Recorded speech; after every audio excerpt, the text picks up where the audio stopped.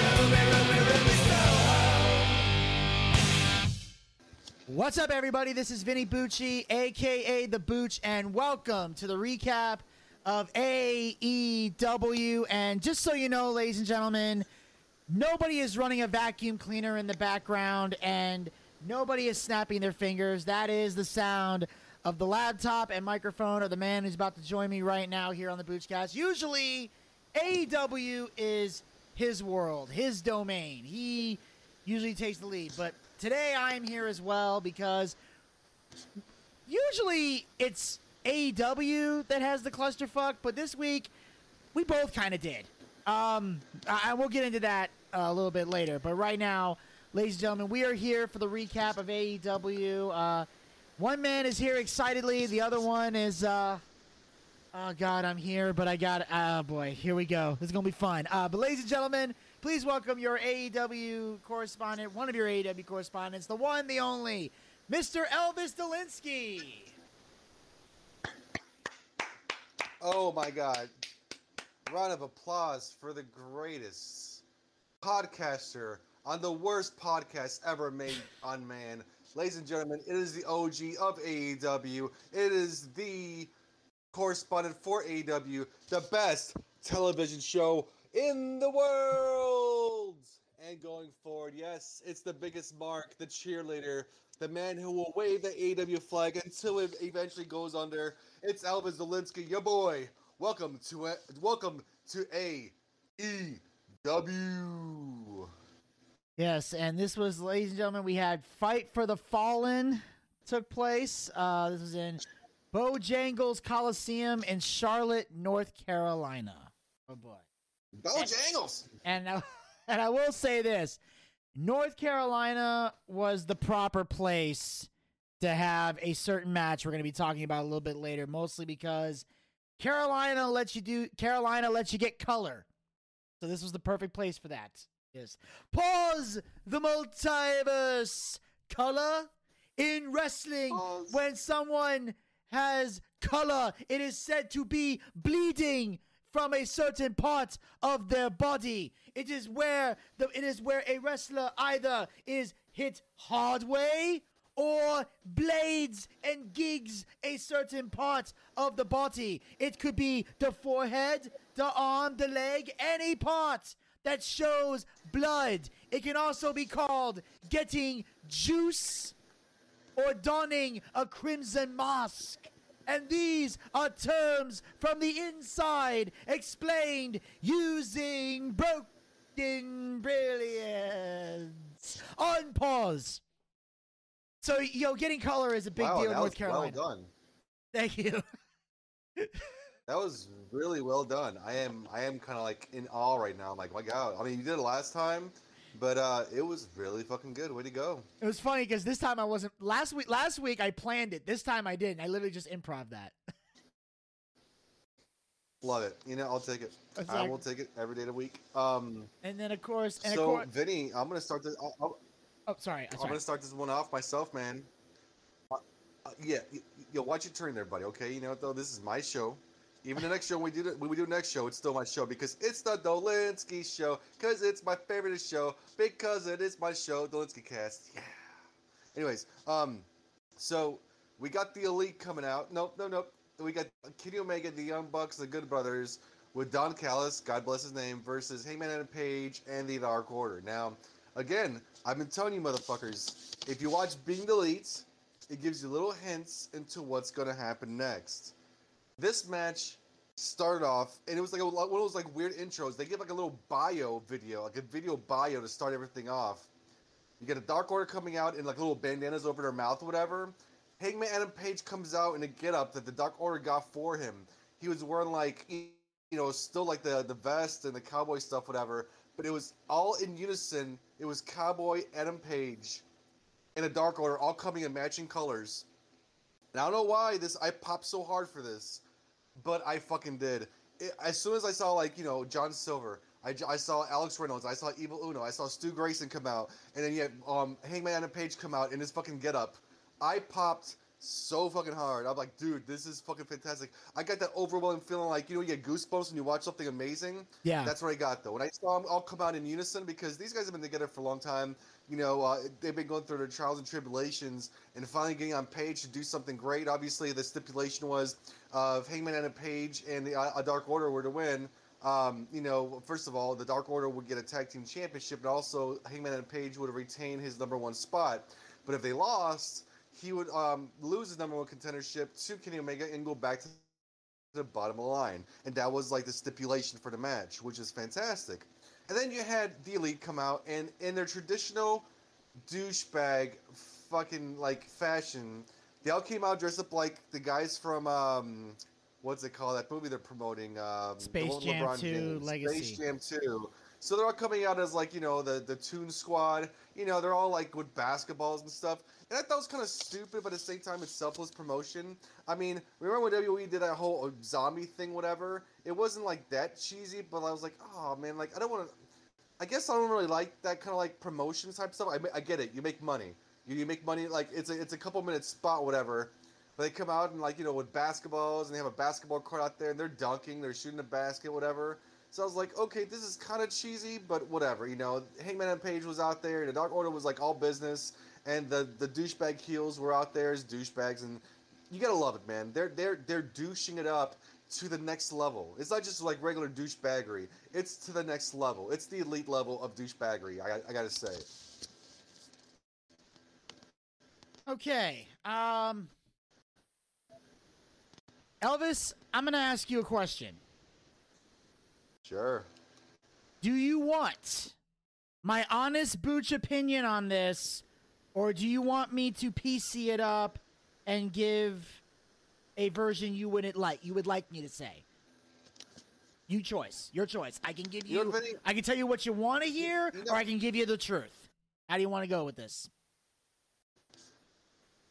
You know, Vinny, I want the truth, the whole truth, and nothing but the fucking truth, Vinny. Why sugarcoat it? This is a real show. Okay. For real people. For real fans. They want to know our honest opinion, so let's do it right. All right. I can sum up this match in 5 words. Fuck it all to death.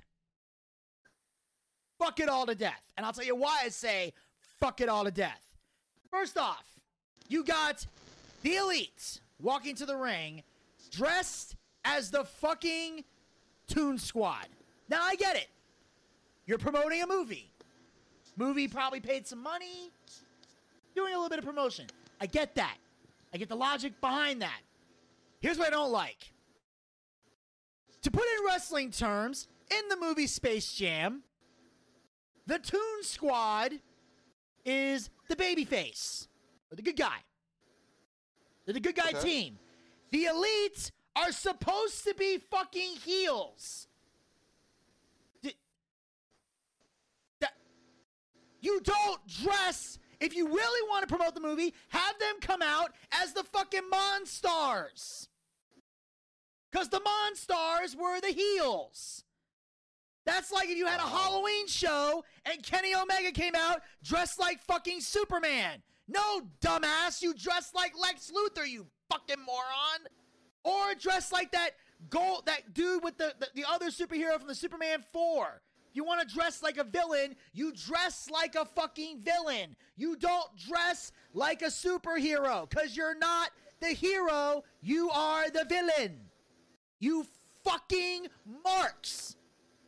Dress like a heel. Okay. Well, that's just number one. If I'll just let me get this all out, then you can say whatever you want to say. But that's my first. That was that before the match even started. That was my first what the fuck. Number 2, I'm looking at the team here. Okay, Evil Uno, Stu Grayson, John Silver. I'm sorry, was this not supposed to be 5-on-5? Did I miss something? So who was the other guy? Who was the other Dark Order guy? Was it 5? Was it 10? Was it 27? No, it was Evil. It was Stu Grayson. It was Evil Uno, John Silver, John Reynolds, and Heyman and Page. Okay, well then whoever writes on the AEW staff, you fucked up your typo. Jesus, this is on their fucking website. Nobody there proofreads this shit. John Reynolds is nowhere to be found on this list, by the way. So who? John Reynolds. You said he was in this match. I'm on the AEW website, reading the results, and all I see is Hangman and Page, Dark Order, Evil Uno, Stu Grayson, John Silver. There's no 5th guy. So somebody fucked Alex up. Reynolds, man, because they're the Beaver Boys. Fair enough. I'm just saying. So okay, then the AEW, whoever wrote this blog fucked it up, and they need to proofread this shit. So anyway, so we get to that match, and so right off the bat, crazy shit's happening. The match is decent. Here's what really makes my blood boil. Ooh, I like to hear this. We get to the end. We get to the end. Now, so far, there's stupid shit. There's good shit happening in the match. There's bad shit happening in the match. You know, the Dark Order's got some good moments. The Bucks are getting their shit in, all that.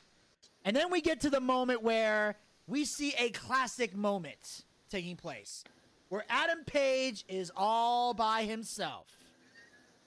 And it's basically down to him, Kenny Omega, and I believe the Bucks, right? Gallows and Anderson got eliminated. That's true. So, this right here is a good... This is the moment where it's like, okay, you got one guy by himself against 3 dudes. He's most likely to get his ass kicked. And this was a golden opportunity for AEW to prove me wrong when I say they do a lot of shitty booking. This was your chance for TK to truly earn his title of Booker of the Year and not prove that that was a fluke prize that he was given. You had a golden opportunity to take Hangman Adam Page, who during the pandemic was being built up to look like a drunken sad sack. Like Kenny Omega removed his balls and put them in a jar in his EVP office. Because as Elvis has been pointing out to me, there's been a slow burn with Adam Page. There's a slow burn coming. Be patient. Here comes the slow burn. You know, if you watch Being the Elite, all this stuff, all this story, all this build-up, we have Adam Page coming back, cutting a few decent promos here and there, crowds going cowboy shit. We got All Out coming in about a month and some change. And here we go. We have a golden opportunity. And what do they do? What do they do? I'll tell you what the fuck they did. They had Adam Page Buckshot Lariat the Bucks, taking them out, and then all of a sudden what happens? We get hit, we get a bunch of 3 guys, belt shots, a V-trigger, the one-winged angel or fairy as other people call it. 1, 2, 3. Stick a fork in the cowboy. What the fuck? What the fuck? You literally had a golden opportunity to make Adam Page earn his title shot, set the date, have a golden moment, and you basically kick Adam Page to the back of the line a month before All Out, and basically fuck your main event. Because you just basically said in that moment, Page goes to the back of the line. You did it. You had a goal. You just fucked your main event. Because who else are you going to put Kenny in the ring with? Nobody else wants to see anybody else go against Kenny. At this point, there's nobody else left to go against Kenny. He's pretty much beaten every credible challenger that they've thrown at him. And some of them weren't even credible. Some of them weren't even credible number 1 contenders. You literally had Adam Page sitting at the number 1 spot, and you put him in a triple threat with Pac and Orange Cassidy. I'll never process that shit. You literally had an opportunity to set the tone for your pay-per-view at a big, important show, and you shit the bed. Now, let me guess. I'm going to take a guess and a shot in the dark here. Oh, we're going to fuck him up and Fight for the Fallen, but we're going to pick a random Dynamite, and he'll somehow win it back there. Because, you know, and this is the biggest problem I have with AEW. You tell it, it's like the beginning and the middle is a great story, then you get to the end and it's like, what the fuck? That's like getting in a car saying, hey everybody, we're going to drive to Disneyland. And while we're driving to Disneyland, we see a bunch of cool sights, take a couple pictures, yay. Then we get to Disneyland and the park is closed.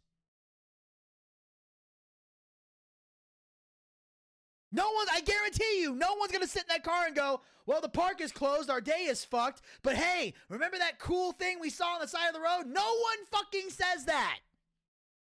It don't matter how much fun you have on the trip. If you get to the park and the park is closed, your day is fucked. You're driving home pissed. And I guarantee you, there were some fans who left Fight for the Fallen pissed. What is wrong with the people in this company? I want to cheer for you guys, but you do so much shit that makes me angry. Are you done yet? I'm done. Now you can say what you want, but Jesus Christ, that made me angry. Oh wow, I feel like you're about to like have an aneurysm here in a second. I'm just getting started, but I don't want to waste it all on this. Well, I'm so glad Jim Cornette was able to join us on this episode of the Boochcast. I never even paid for his royalties to be on here, so Jim Cornette, thank you so much for being here. Wow, thank you, Jim. Well, let me retort to Mr. Brian Last and to Mr. Jim Cornette himself, the cult of Cornettes, it is, the Kool-Aid that Mr. Vinny Bucci likes to drink off the nutsack of. That's okay. I do the same thing for Kenny Omega. There's no love lost here. First of all, let's break it down to the first thing he proposed. Let's see here with the whole. Oh yeah, that's right. The Elite coming out as the good guys, right? Well, here's the thing. First and foremost, the Elite thinks they are the good guys. I know it's hard for you to believe it. They're booked a certain way. They come out the tunnel as a heel. But here's the thing. They think they are the good guys. They are the faces. They think they're the ones who are keeping this company relevant, which in their minds, they're the EVPs. They got the championships, and they're the heroes. Now, I don't care who you are in life or anything you do. For instance, Vinny Bucci thinks he's the hero in his life. Zachariah Scott, in all his infinite wisdom, thinks he's the hero in his life. Elvis, in his life, thinks Elvis is the fucking champion, is the fucking, like, the protagonist. He is the good guy. He is the person who's doing everything right to get the world in the right side. They could be portraying heels, but in their minds, they are the fucking faces. They feel like they're the ones who are the good guys. They think the Dark Order, because if you think about it, when it comes to the Elite, Hangman Adam Page is the one who turned his back on them. They did nothing wrong. They just won championships. If winning championships means you become an asshole or you become a prick, then they'd rather be considered that. But at the same time, they did nothing wrong. You know, Kenny Omega may have won the championship from Jon Moxley over some false pretenses, but at the same time, in his mind, he thinks he's a good guy. So when it comes to the Goon Squad or to the Toon Squad or whatever the fuck they want to come out as, to them, they're doing what they think are good guy things. Because in their minds, they're so egotistical and so far-fetched from reality, and I'll say it, they think they're the heroes in this said story. Which we all know the narrative happens to be the other way around, but it's not. And second of all, the story of Hangman Adam Page, I wanted Hangman Adam Page to win more than anything else. I think it was a good time to pull a trigger. But as I had a couple days to think about it, I think Hangman Adam Page getting that title shot would not have amounted to much, and let me explain why. Hangman Adam Page, rightfully so, deserves to be the number one championship. But the thing is, with the storytelling they're telling right now, you need a battle for trying to get the championship first. You need some kind of tragedy to happen, which this is the tragedy that's taking place. When he wins the championships, which he fucking will, it's going to be that much sweeter. Because here's the narrative, what's going to happen. At the next pay-per-view that's going to happen, you're going to have Hangman Adam Page win a championship, which would have been a big pop. But it might be overshadowed for the fact that CM Punk or Daniel Bryan will be at that pay-per-view. So do you really want to sit there and make Hangman Adam Page the champion when the big highlight of the night is going to be CM Punk debuting at the pay-per-view? I, for one, say no. I say hold off on it, let this burn a little bit more. And I had a long time to think about it, though, and I think that as much as they wanted Hangman Adam Page to win, as much as they wanted Stu Grayson or Evil Uno, or for that matter, the Beaver Boys, John Silver and Alex Reynolds to win the championships, to take it off the Young Bucks, God knows I want those guys to lose. I like them. They're great heels. They're douchebags. They're doing their jobs. They're making people boo for them, and that's their fucking jobs. I wanted them to go over there, but the thing is, now is not the time. After I had a couple days to think about it, so why be overshadowed by someone else's debut? So when you do win, it's an accolade on itself and not off the back of a debut that's someone that's as prolific as CM Punk. Wouldn't you agree? A part of me does, but I respectfully disagree with that, and I'll tell you why. Because go on. If CM Punk coming to AEW can overshadow Adam Page winning the championship, then he's not ready to be a champion. Then he doesn't deserve to be a champion. I wholeheartedly disagree with you. Well, here's the thing. I'm saying I believe Adam Page winning that title will not be overshadowed by CM Punk. I don't think it will be. Well, let's.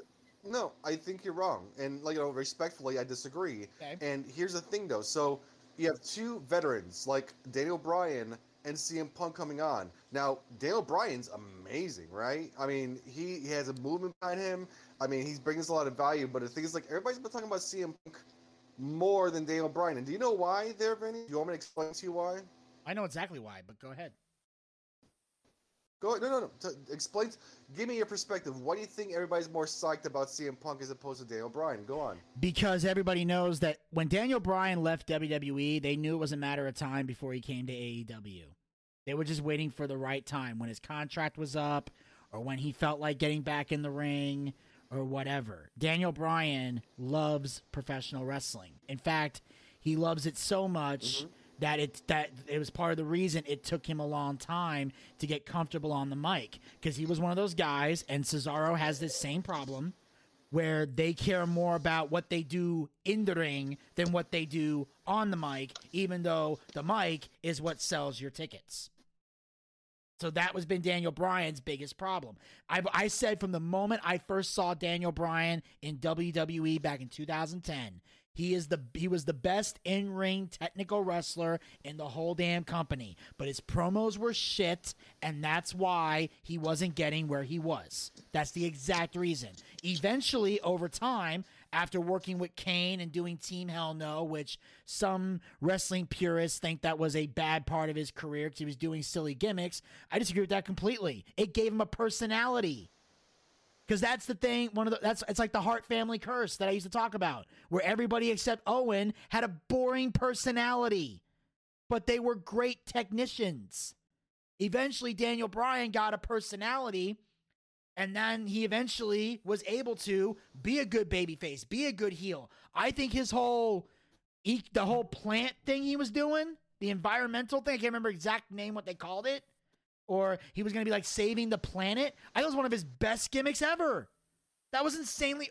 When he won the WWE title and he made a hemp version of the freaking belt, I thought it was great. So, but everybody knows Daniel Bryan loves wrestling. So he knew... In fact, people thought he was going to go somewhere else because WWE at first wasn't going to clear him. Because every doctor cleared him to wrestle except WWE because they were afraid. They were afraid if Daniel went out to that ring and hurt his neck again, Vince would get blamed. Why? Because Vince gets blamed for everything. Every time a wrestler gets hurt, every time a wrestler's on drugs, every time a wrestler fucks up their life, Vince somehow gets blamed for all of it. They put the blame on Vince. So Vince is like, I don't want the liability. Even though Daniel said, I'm not going to blame you. And Vince is like, well, Daniel, I know you're not. But the PR is going to come back on me if you get hurt out there. That's why Daniel, when he finally got back in the ring, changed his style up. So he wouldn't get fucking hurt like that anymore. And he learned. So everybody knew Daniel was going to come back in the ring. CM Punk, now let me finish. CM Punk, on the other hand, had made it very clear he never wanted to come back to wrestling. He pretty much was he wanted to do the UFC. He tried. He epically failed. And he was pretty much going to retire. Like, they asked him all the time, although he has said that he would entertain the idea of going back to WWE, he would talk to them now. He said he's not going to call them, but if Vince or Triple H called him, he'll pick up the phone, he'll answer, he'll have a conversation. They pay him enough money, he'll go back to the ring, because wrestlers, no matter what they say, they'll get back in the ring to put the decimal point in the right place. They'll work. They can go back. They'll go back to the ring. But CM Punk made it clear he wanted nothing to do with wrestling anymore. In fact, he distanced himself from the business as much as possible, except for when he would get paid to do conventions and shit. So the fact that CM Punk is coming back is the biggest deal, because he's the one guy we never thought we'd see in a ring again. We knew Daniel's coming back, but Punk, no one saw that coming. Maybe you did, but a lot of people didn't. You know how much it lightens my heart for you to say that I knew, but a lot of people didn't? No. Trust me. I'm at a fortune teller. I'm a happy mark is what I am. Yeah. And a mark with a capital M. Nothing more, nothing less. It's just the way I'm built. I wanted to see the man back, and I'm happy. You're right, though. Everything you just said, wholeheartedly true. Daniel Bryan loves wrestling. He wants to do different things. AEW, New Japan, he's got all the revolving doors open on there. CM Punk was something that we didn't expect to come back. I always had my hopes, like the same hopes I have Cesaro comes joining AEW one day. I mean, God knows we're gonna have Bray Wyatt come eventually. But anyways, it's gonna happen eventually. But at the same time, like we have CM Punk, the greatest in the world, coming out there, and it's gonna be different. So I think with that focal point being on that, though, I want you to see my perspective. I don't need you to agree with me. I just need you to understand. And a lot of things I've been saying so far has not been too far from the truth that's been happening. My little predictions. I kind of anticipated Hangman and Page to win it, though, and I'm not gonna lie to you. When I watched it, I was deflated because I remember feeling those goosebumps when I watched the beginning of the match. When I saw the end come out the way it did, I was like, "Fuck," and I felt the way I did. But then after giving a couple of days and like really like let it setting it in and trying to think like, okay, what's next? If they did this, what's the next step? And I'm looking about the future, not about right now. I don't need instant gratification. I could wait. I'm a patient man. So if you're devastated and pissed off about the way that angle happened out, the way Hangman and Page ended that match, I understand, folks. I'm disappointed too. Vinny's disappointed. He saw something, and the thing is, I saw the same thing. It's not like I was blind to what he's talking about. I completely agree with Vinny's sentiment about what should have happened during the end. And I kind of do, but since they're not doing that, I wonder what's going to happen next because it's going to be something bigger. Because if they built it up to be this, and then we can get it, I can imagine when they finally do pull the trigger because it's going to be a matter of time. Maybe they were worried about the foreshadowing of these two other people coming in there. Maybe it's not. Maybe they got something else built up so it'll be something bigger. I don't know. But only time will tell. Right now, you're right. I'm a bit disappointed by the outcome, but at the same time, I have faith in my product to deliver on something that's going to be bigger than life, and eventually that will take place. So I'm a patient man, Vinny. I know you want instant gratification. I get it, but I'm not there. I believe in the product. I believe in the method. I believe in the storytelling with the long burn. So I am literally going to suspend my disbelief for a little bit and give it another chance because I'm not going to give up on Hangman on the Page. I mean, the Dark Order is the Dark Order, but I don't give up on Hangman on the Page. He's a star. Now, should he be set up right now? I don't know. Maybe it's not the time. Because I know for sure, eventually when they do make it happen, it's going to be that much sweeter. And then when they tell a story in the future, he tried the first time and he failed. He tried the second time and he failed. Third time's a charm? Maybe? Question mark? That's good storytelling. That's a good back video. That's a good, like, suspense story building up to where it's going to be at, though. I'm telling you. It's going to be worth it. I mean, eventually it is. Hopefully. If it's not, then you tell me. When he wins a championship, because eventually, you know he will. When he wins a championship, you tell me, was it the time or wasn't it the time? I'll let you, then tell me then. How about that? Let's be fair about that. All right. Let's see if it happens. I hope it does. I know. But, I mean, just a little thing a little side note before we get on there. By the way, third week in a row, over 1 million views.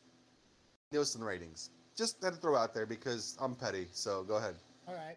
Well, next we cut to, we have Alex Marvez, who was backstage with the bastard Pac. Marvez asked what the Lucha Brothers were. Pac said someone canceled their car at the airport. Andrade El Idioto and Chavo Guerrero interrupted the interview and said they booked the Lucha Brothers a limousine instead. So obviously this angle is to sit there and put dissension between Pac and the Lucha Brothers. Did it actually take place? I don't know. But it's a good storytelling.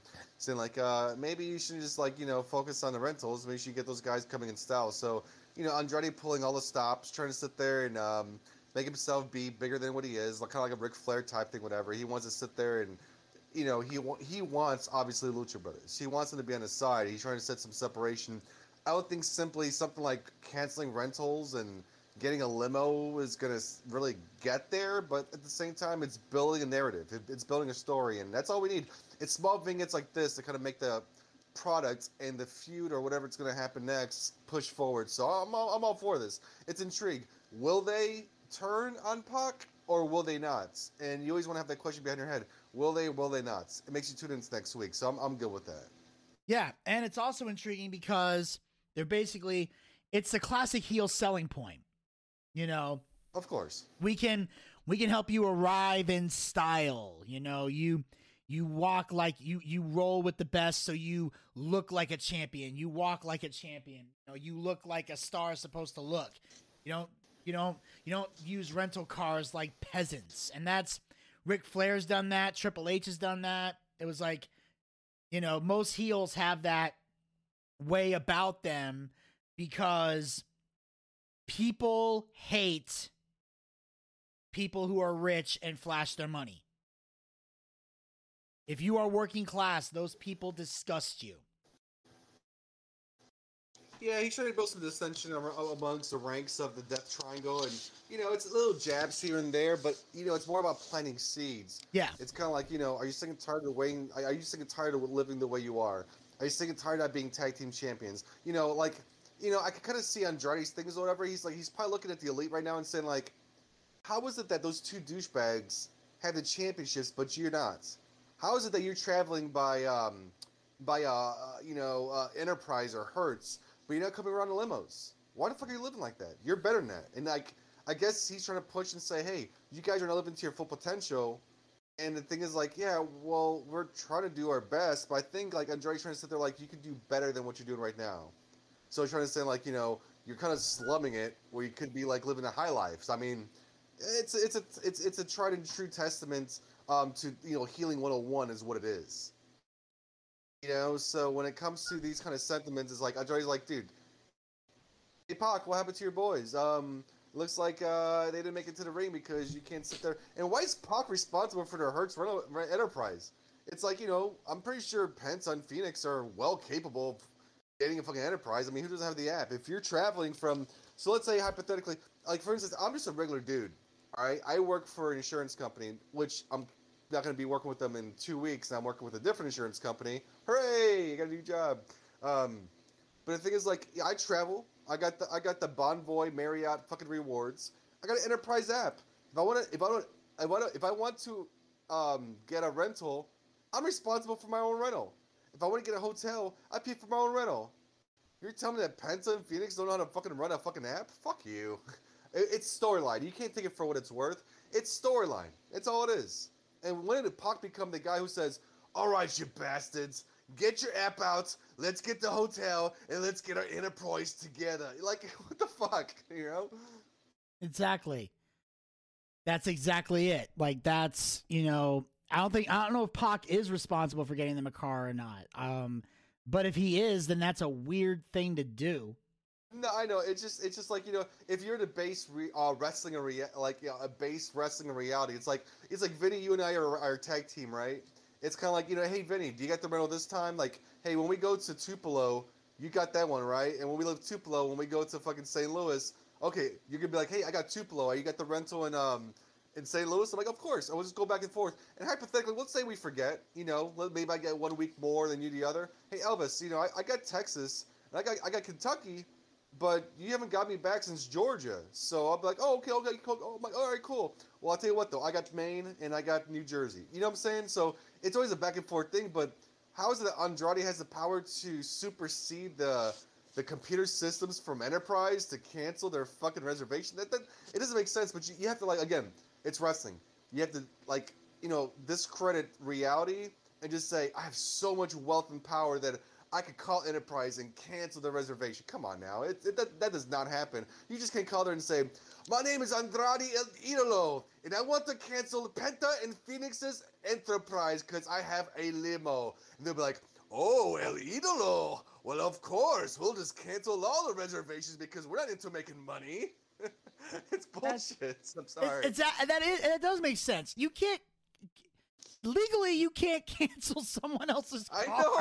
I know. But the thing is, like, for storyline, if you just looked at it, because the thing that segment took place no more than 30 seconds, but we broke that down more than it's expected. But the thing is, like, in reality, it makes no fucking sense because that never happens. But the fact is, like, oh, Andrade called over here and says, oh, fuck you, Phoenix. Fuck you, Pac.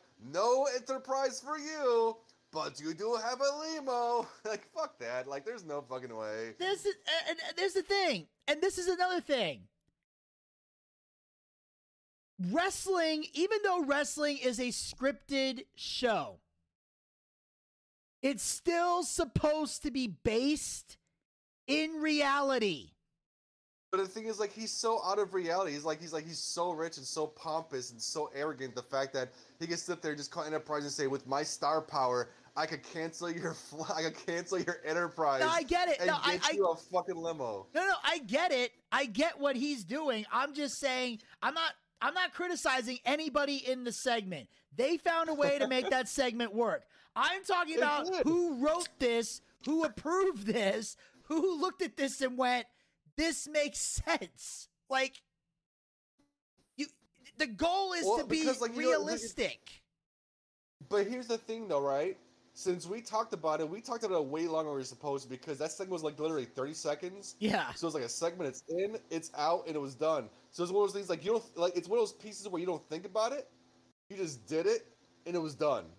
But since we actually broke it down and put logic into it, it's like, you know what though? There's no logic behind it. But the thing is, for as small segment it was good.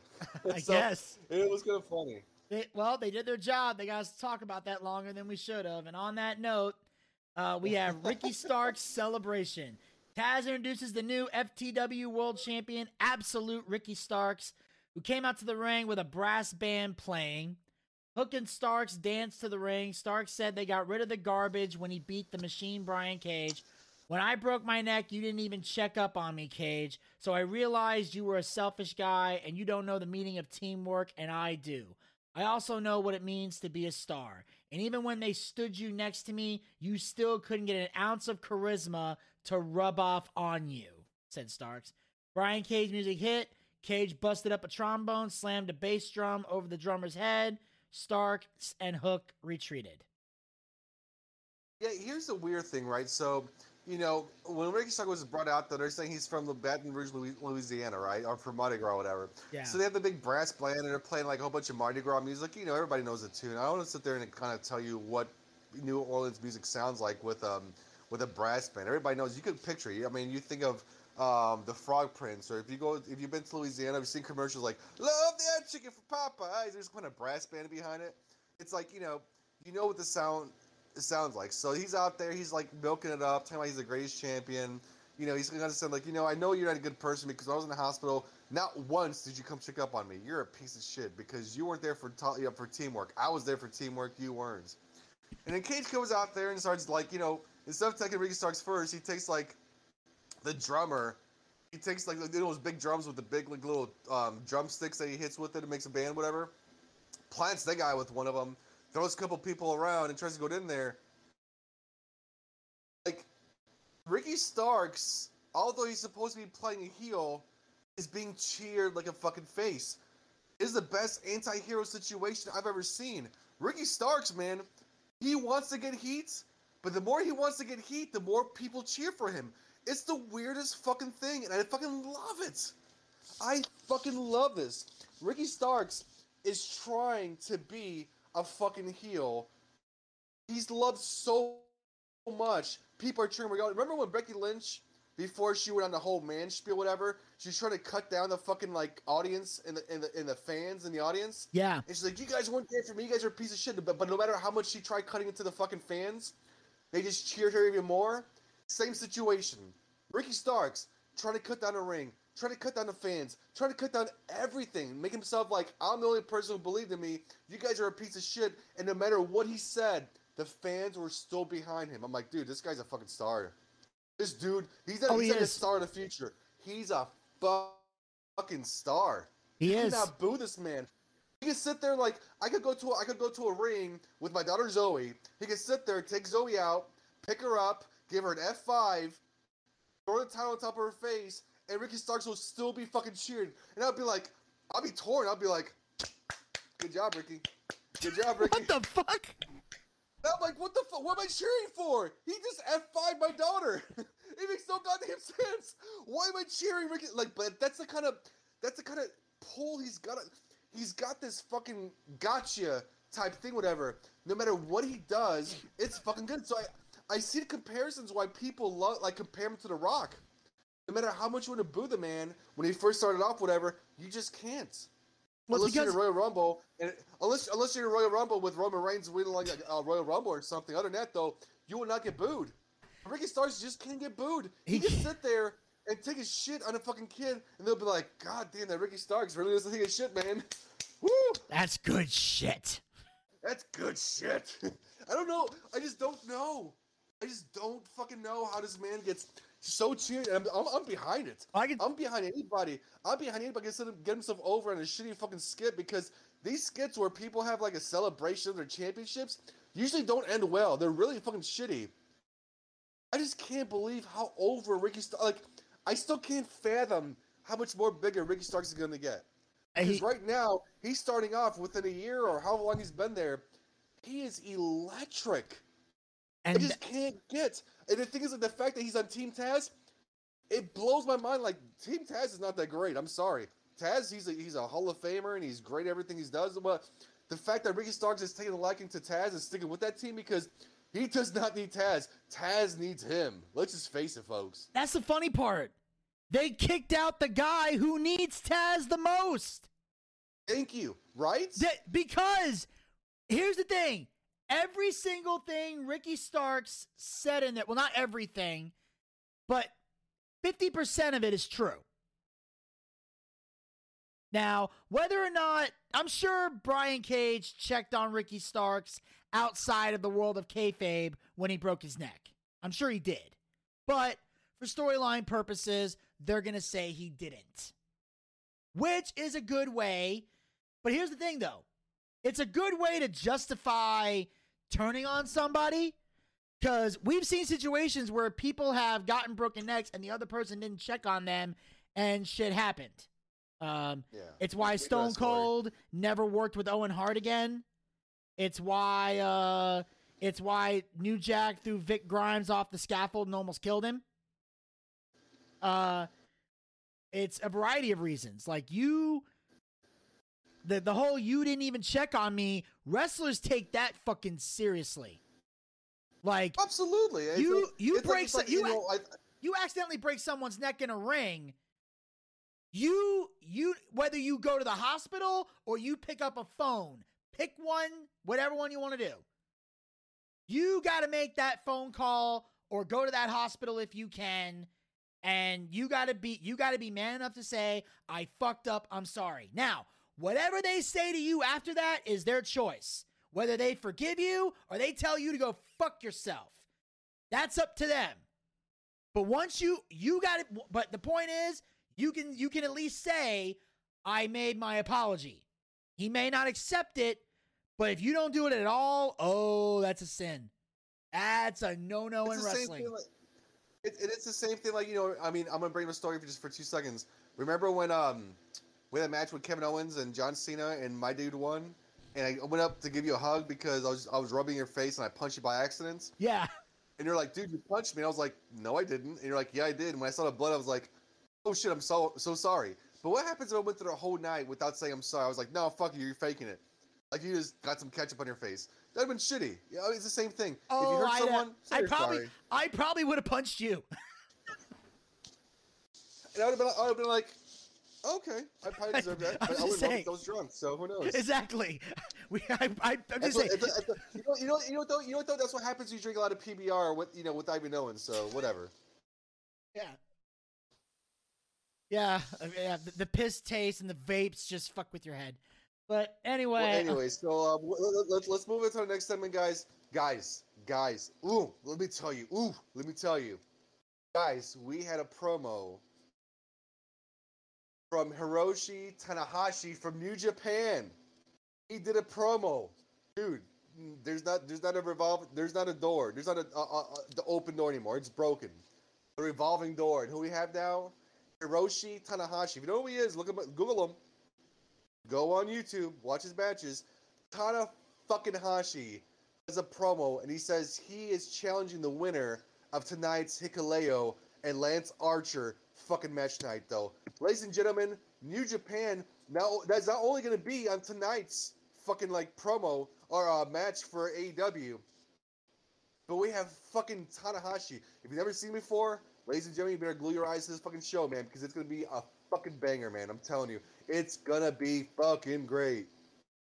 Exactly, yeah. They're using the United States title as a way to get Japanese people or New Japan wrestlers And into I'm the all for it. States. I'm all for it. I'm all for it. Though, listen, if it means I don't give a fuck if Lance Archer like crushes through every single one of them. If we get more and more performers from New Japan come over here every fucking week, dude, we need to have that happen. Because we're opening doors, we're opening gates. We have the moats. There's no moat there. It's all concrete now. You just step on over, bro. It's good. I mean, I see that point, but here's the thing: is Japan still not holding shows? Like, if they open, Not necessarily they do, but like it's very controlled. And with this Delta variant, they're the first ones to close it down again. So they're opening it and they just pretty much close it down right away. So okay, it's hit or miss. So I mean, these people have to make some money. So no, I get that. Our gates are open. Yeah, that's what I'm asking. Like, if Japan is still having issues with like restrictions and COVID and stuff, then I understand these guys coming over here.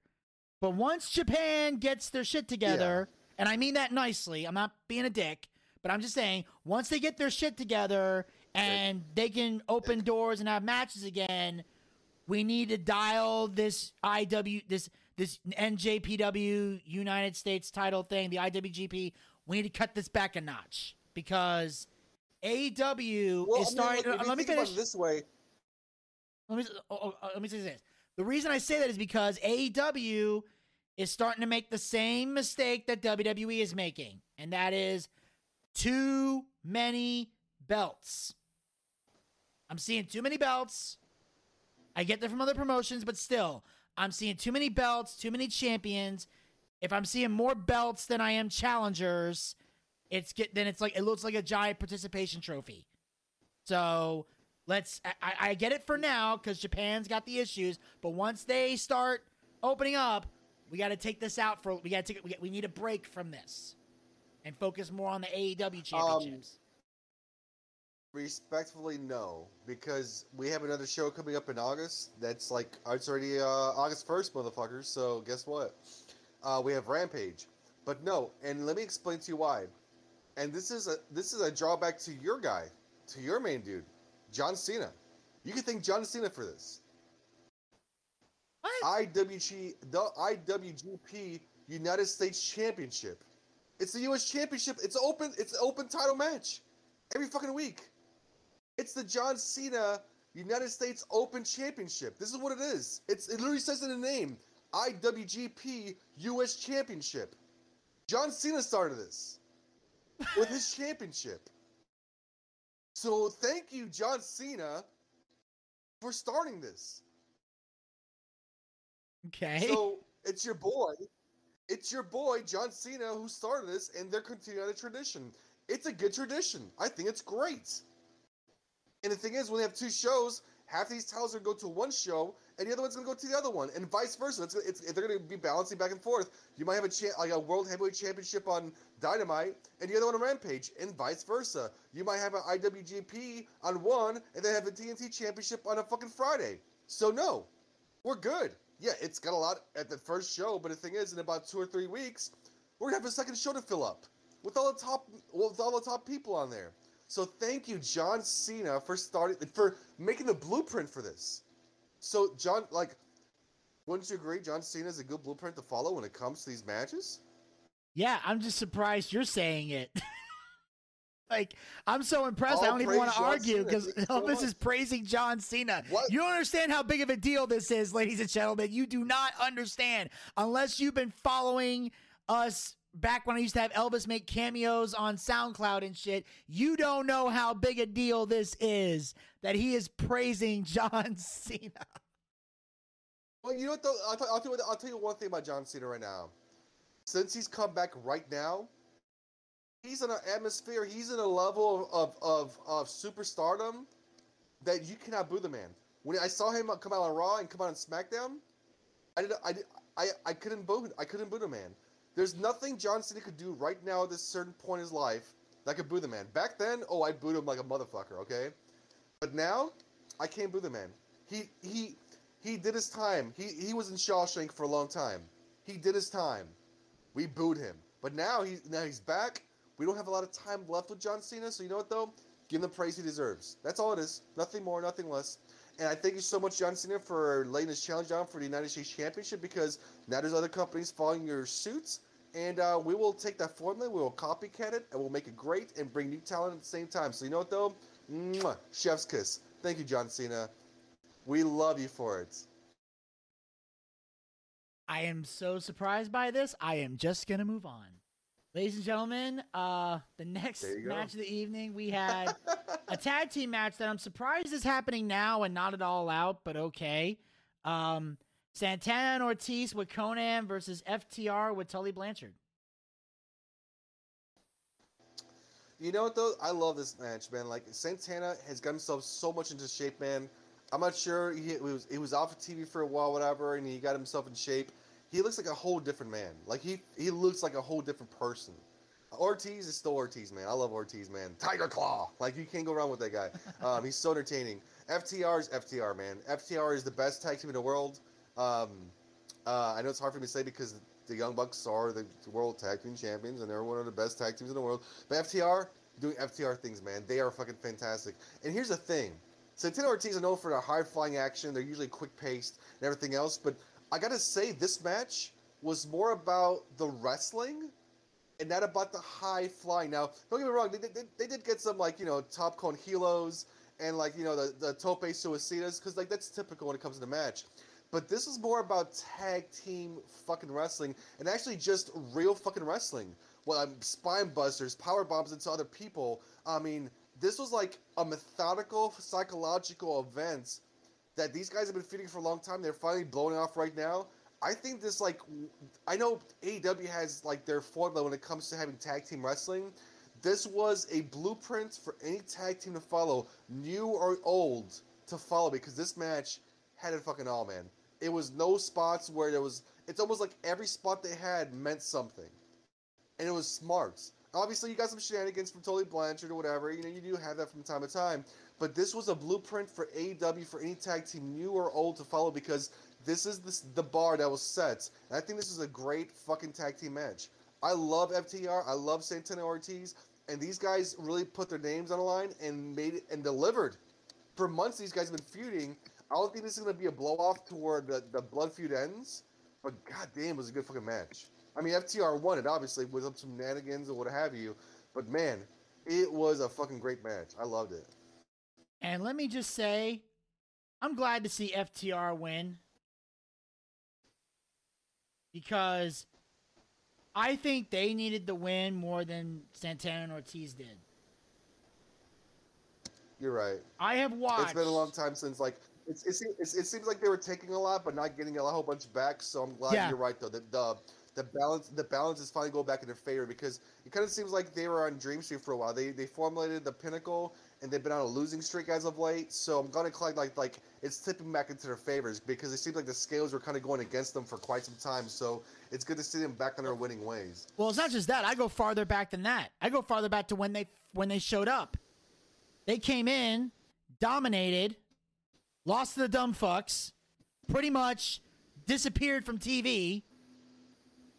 They were like on sporadically. Then and they either won and they won a few times, lost most of them. Then got into the Pinnacle. Then were showing they were going to be dominant. You know, then we had Blood and Guts. That was okay. Then you had the Stadium Stampede, which was and now they're starting to regroup. It's like they needed this win desperately, because and this is the thing that annoys me, is that everybody talked about, you know, how badly they were treated in WWE, and they were going to come to AEW and the grass is going to be greener, and for them, grass ain't been greener. I mean, really, and I'm being objective about this. People can say whatever they want about their time in WWE, but at least when they were in WWE, they had gold. AEW has yet to bless them with gold when they should have been blessed with gold months ago. The streak the Bucks are having now, that's what FTR should have been having. To quote Dolph Ziggler, it should be them.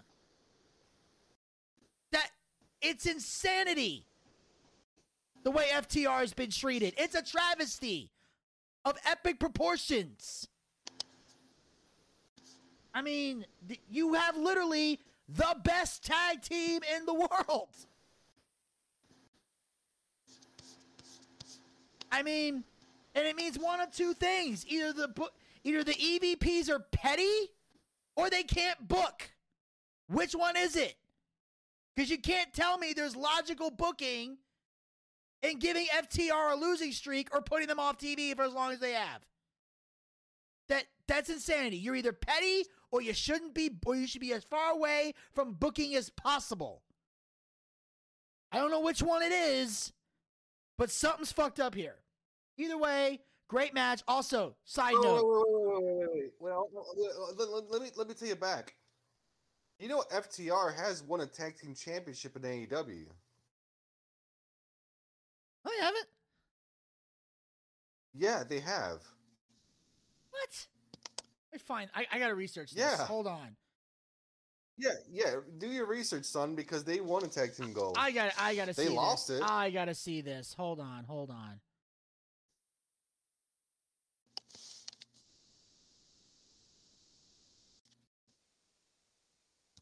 Okay, they did. Sorry, my bad.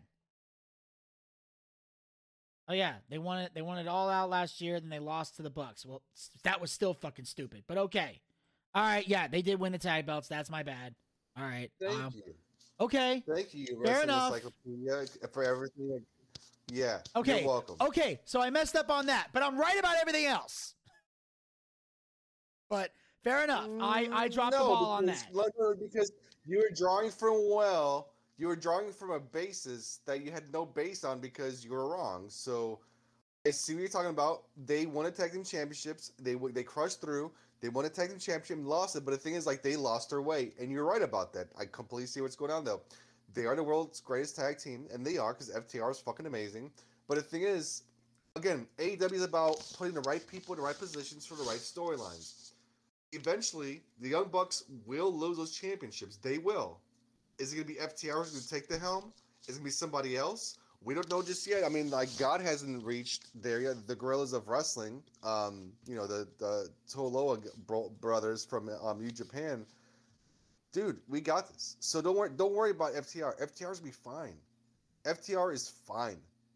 Like, if they have to work their way back in there, it's going to build for a good storyline. So don't worry about FTR. FTR, one of the greatest tag teams, I think, going on in the world today. Give them a little time. They will get there. It's just not right now because we have certain storylines they're going to go through because eventually they're going to have a narrative. There's no one else to fight. What's going to happen, though? And FTR is going to come out to a big pop and challenge them, go after them, they might become like the elite fucking hunters themselves. Eventually when the Pinnacle set their sights on the elite, because the thing is, we're supposed to have faction warfare. We haven't seen the Pinnacle really go against the elite just yet, have we? We honestly, here's the thing. We haven't seen the Pinnacle since the Stampede. The factions haven't been factions. Like, here's the thing that makes me laugh. The Inner Circle won that match to stay together. I've yet to see the Inner Circle do anything since Stampede. They've pretty much been doing their own thing. They've been going on like solo missions and shit. So why even give them the win? Why even keep the team together if they're already splitting up and doing their own thing? The only thing I see together is was when Jake Hager and Proud and Powerful went up against FTR and Wardlow. That's the last time I saw any unity from Faction. Other than that, Sammy G's been off doing his thing, which I'm fine with. Jericho's off doing his thing, which I'm also fine with. But I'm like, why even keep the Inner Circle together? They're not doing anything. And what else is left for them to do? Again, we have the Trials of Jericho, which we'll get to later on. Jericho has this thing with MGF. We still have Proud and Powerful FTR, we just saw tonight, though. There's some storylines we still have some stories to tell before this whole thing is over with. Yeah. Everybody gets their final say in whatever the fuck happens, right? Yep. After that's done, though, Pinnacle have to go somewhere. Once they're done with Jericho and the Inner Circle, which eventually will take place and it will be done, then the Pinnacle's going to go somewhere else. Maybe even focus on the elites. Because MJF could have passionate pro about how they're the elite, and the elite are not living up to their names. They're just a whole bunch of douchebags pretending like they're bigger than they are. But MJF could just say, I'm better than you, and you fucking know it. Just one simple promo and it's done. The focus shifts from the inner circle, who were just like a faction, going towards the biggest faction in the world. Imagine seeing a feud of MJF and his Pinnacle versus Kenny Omega and the Elites. That's money. Yeah. If it's done the right way. Oh, I know, Vinny. You have to be patient, man. This is not WWE. We take our time with our shit. But anyways, let's go on to the next one, whatever. Yeah. So we get a promo from Dr. I'm sorry. I just love digging because it's fun. It's not instant gratification. It's something you have to wait for. So that's just my thing. I know you're used to like WWE booking and you've been like spoon-fed WWE for a long time. I know it's hard for you to concept this, change, whatever, but it's the way it is. We get a promo for Dr. Britt Baker. I'm sorry, I like giving you shit. We get a promo from Britt Baker, DMD, on how Nyla Rose could not beat her. She says, Nyla Rose breaks bitches, but she's the baddest bitch on the block right now. But she's like, no matter what, though, everyone wants to come after her, tries to break her down, try to break her nose, try to break her leg, but she's going to get some support. So, it's a small little tidbit saying that she's going to get some help. That means she's going to have some other girls that's going to be on her team. Vinny, if you were to get one or two people anywhere from the wrestling world who recently got released from different promotions, who would you say fits with Britt Baker? And there's no right or wrong answer, just your own opinion. Who do you think will fit into Britt Baker's little stable? Let me see. Recently departed from WWE, current people from Impact, NWA, go. Wow. I really need to think about this one. Well, I'll tell you what, let me give you my opinion. Yeah, you give your opinion. Give me a second. Chew it down. I want to say, and I might be kind of biased because I love them a lot in WWE, the Iconics! Iconics! I love to see the Iconics. Iconics! With fucking Britt Baker, dude. That would be Britt Baker being a badass bitch, the Iconics being the enforcers somewhat, whatever, with Reba. I think it would be fucking awesome. I think with their diluted self-confidence of who they are and what they are, it would make the team so much better. That's just me. Okay. I got an idea of who I'd like to see. Chelsea Green. Go on. As one. Not a bad pick. Chelsea Green. I like that. I'd say since belts are allowed to jump everywhere, let's bring in the Impact Women's Champion Deonna Purrazzo. I think her. That could be some two champions from two different promotions. They got each other's back on each promotion. I like that. That's a dominant way to go. Get Britt Baker on Impact Wrestling to get some views on that. They want to have like Chelsea Green come out. Yeah, Deonna Purrazzo come on AW Championship to kind of sit there like they'd be like, hey, I respect you. You're a champion, your promotion. I'm a champion, my promotion. Let's have each other's back. I love. That's a great concept, Vinny. I'm not sure if you brought it up that way, but it's a brilliant concept. Yeah. And I also think, let's say if she really wants to build a faction, every faction has 4 main ingredients, or no, 5. It's usually 5 people. There's usually the top guy, or in this case, gal, the young up-and-comer who's the future. You need a tag team and an enforcer. So okay, I like where you're going with this. So we got obviously Britt Baker, top gal. Rebel, I think, would be the enforcer of the group. She doesn't really. She can wrestle, but she don't really do much. And so you need a tag team. So I would bring in. Are you familiar with a team called Fire and Flava? I do know them. I know, dude. As soon as you said tag team from a different promotion, I was like, dude, I know you're going with this. That's perfect. Fire and Flava. And I know this team because I have seen. Okay. I've known Kiera Hogan since she wrestled for Atlanta Wrestling Entertainment. So she's been in the Indies. Her and Priscilla Kelly used to have a rivalry. Right. So they fought each other before. No, man. Seriously, that's a strong stable, man. I like where your mind's going with this. Like, see the fact that you're moving outside the box and thinking outside. Like, I love it. I love it, Vinny. Like you're with your beautiful mind. You're like Russell Crowe in that movie, A Beautiful Mind. Like you're going off the deep end. I love it. It's perfect. It's good. I like it. That's who I would bring in. She wants to have a faction. That'd be solid because Chelsea Green is a badass. Deonna Purrazzo works, and you could bring in Fire and Flavor. The thing is, it works on both promotions. No, and the thing is, it works on both promotions. So that way, you're still having that open door, but at the same time, everybody having each other's back. Like anybody else who crosses that little circle is fucking dead. I love it. It's perfect. Yeah, and the best part is it's a faction that you can flip flop between the shows. Bring them to AEW, bring them to Impact, and if Britt and Deonna are in the group, they can kind of be like co-leaders. And like on AEW, like co-leaders that support each other on each show, whatever. Yeah. Respect for being mutual champions until eventually, like, you know, one of them has, you know, jealousy over the other one. And it's a storyline for later on, but to start it off, that'd be great. Oh my God, that's perfect. Two mutual respective champions on different brands helping each other out. Dude, like, you have the best of both worlds, and they're both on top of their games, supporting each other. That's fucking girl power. I don't give a fuck. That's just power altogether. And here's how you make it work. On AEW, Britt Baker does the majority of the talking. And when you bring him to Impact, you have Deonna do the variety of the talking. So it's like the champion on each show, even though they're both co-leaders, one gets a slight bump on their show. Right, and then like they're both like respectively saying, "Hey, this is your show. You take the rings on this one. You go on my show. You let me take the reins." And it's like a mutual respect. And I want to see how far the respect goes, but at the same time, dude, that's beautiful. Like, I couldn't write that better. That was beautiful, Vinny. That's like poetry in motion. I love it. Yeah, I mean, I'm telling you, I think that would work. If we're gonna build a faction, that's the best way to do it. And with this forbidden door being kicked open, and you know, Tony Khan always up for the crazy, I see no reason why he can't make that work. So I think it's a brilliant move, Vinny. Seriously, TK, listen, you listening, bro? You're listening to me, bro. You know, you got me right. No, it's a home run, dude. I think you nailed it.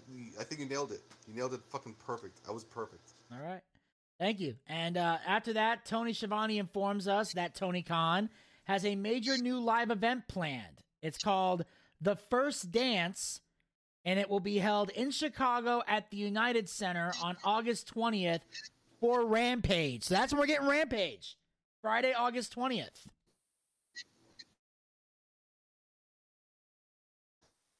Yeah, man. Dude, I'm marking out because The First Dance actually has to go with The Last Dance. We all saw the documentary for the Chicago Bulls. Yes, we talked about that. I know. We talked about it many times. Then Darby Allin cuts a promo after and he's like, yeah, he's faced some of the greatest in the world. He's faced like some of the greatest wrestlers, but you just can't sit there and jump the line. I don't care if you call yourself the best in the world. Obviously making a stab at CM Punk. So we might be getting a Darby Allin versus CM Punk fucking thing, whatever. I mean, that's fucking crazy. Yeah. And CM Punk is just crazy enough to have that match. Well, I'm just saying, it might be... Uh-oh, what's that? Oh, is that the song? Oh, no. And now, your starting lineup for your 1996 Chicago Bulls. Your starting lineup, we got your center, we got Michael Jordan, Scottie Pippen, John Paxson.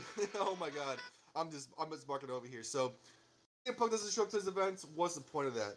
If you want to do a call out to CM Punk, what's the point of that? It's gonna be fucking phenomenal. Small little promo, makes a little stab at CM Punk to get the marks fucking like hyped up like me right now. Woo! It's gonna be a good fucking night, folks. He played the song without my permission. From that point on, it became personal to me. So I love it. Wow. Your reference, dude, you're on point tonight. Your references are on point tonight. I love it. You are spitting. You are hitting on all fucking gears tonight. I love it. It's like you think that's a great song? Okay, fine. I'm gonna show him that it's not. But I took it personal. He just took it personal. He goes, okay, fine. Okay. This is fucking great. Like, it's He's been fucking, playing slow with my permission, so I took it like, personal. It's like, and that's like the ongoing story that people always say based on what they saw on that is that if social media existed in the 90s, everyone would hate Michael Jordan.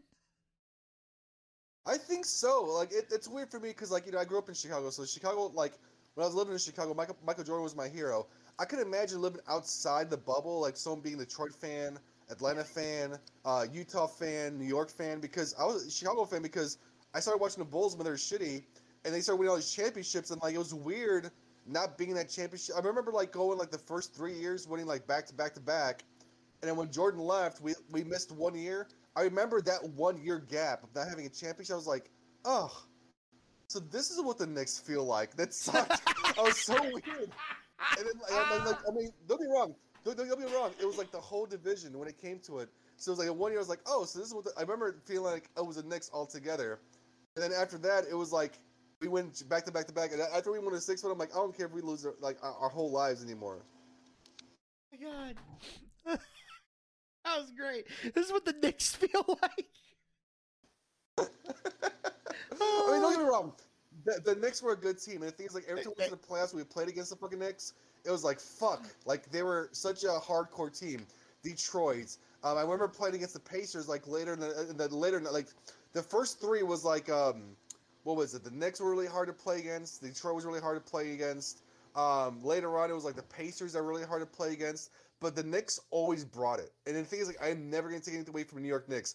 I hated Patrick Ewing with every ounce of my fiber and being. Same thing with John Starks. I fucking hated him, right? Yeah. But then, like, after watching, like, the matchups and watching The Last Dance and see the way they are, I'm like, dude, these guys were so fucking good. And I respect them now as an adult, watching it back. But I remember watching him as a kid, I was like, fuck you, John Starks. You're the fucking worst. I fucking hate you. You Patrick Ewing, you piece of shit. I was like, course. fuck you, John, like, you know, on Carmelone, you fucking asshole. Like, how dare you try to come into, like, to my United Center and try to score on Jordan? Fuck you. Like, you know, I remember having that hate. Oh, like, yeah. Same thing with, like, the Seattle Supersonics. Like, fuck you, Sean Kemp. You ain't shit. Like, you know, like, back then it was an actual hate. Well, yeah, because back then you're passionate about the team. It's not till the person retires and they're not in the game anymore that you can step back and appreciate them. And the best example of that, I'll take, just to get off topic a little bit, the best example of that was Derek Jeter. When Derek Jeter, the captain of the Yankees, he would get, like, Boston fans naturally fucking hated him. Like, you know, right. Yankees always get shit all the time.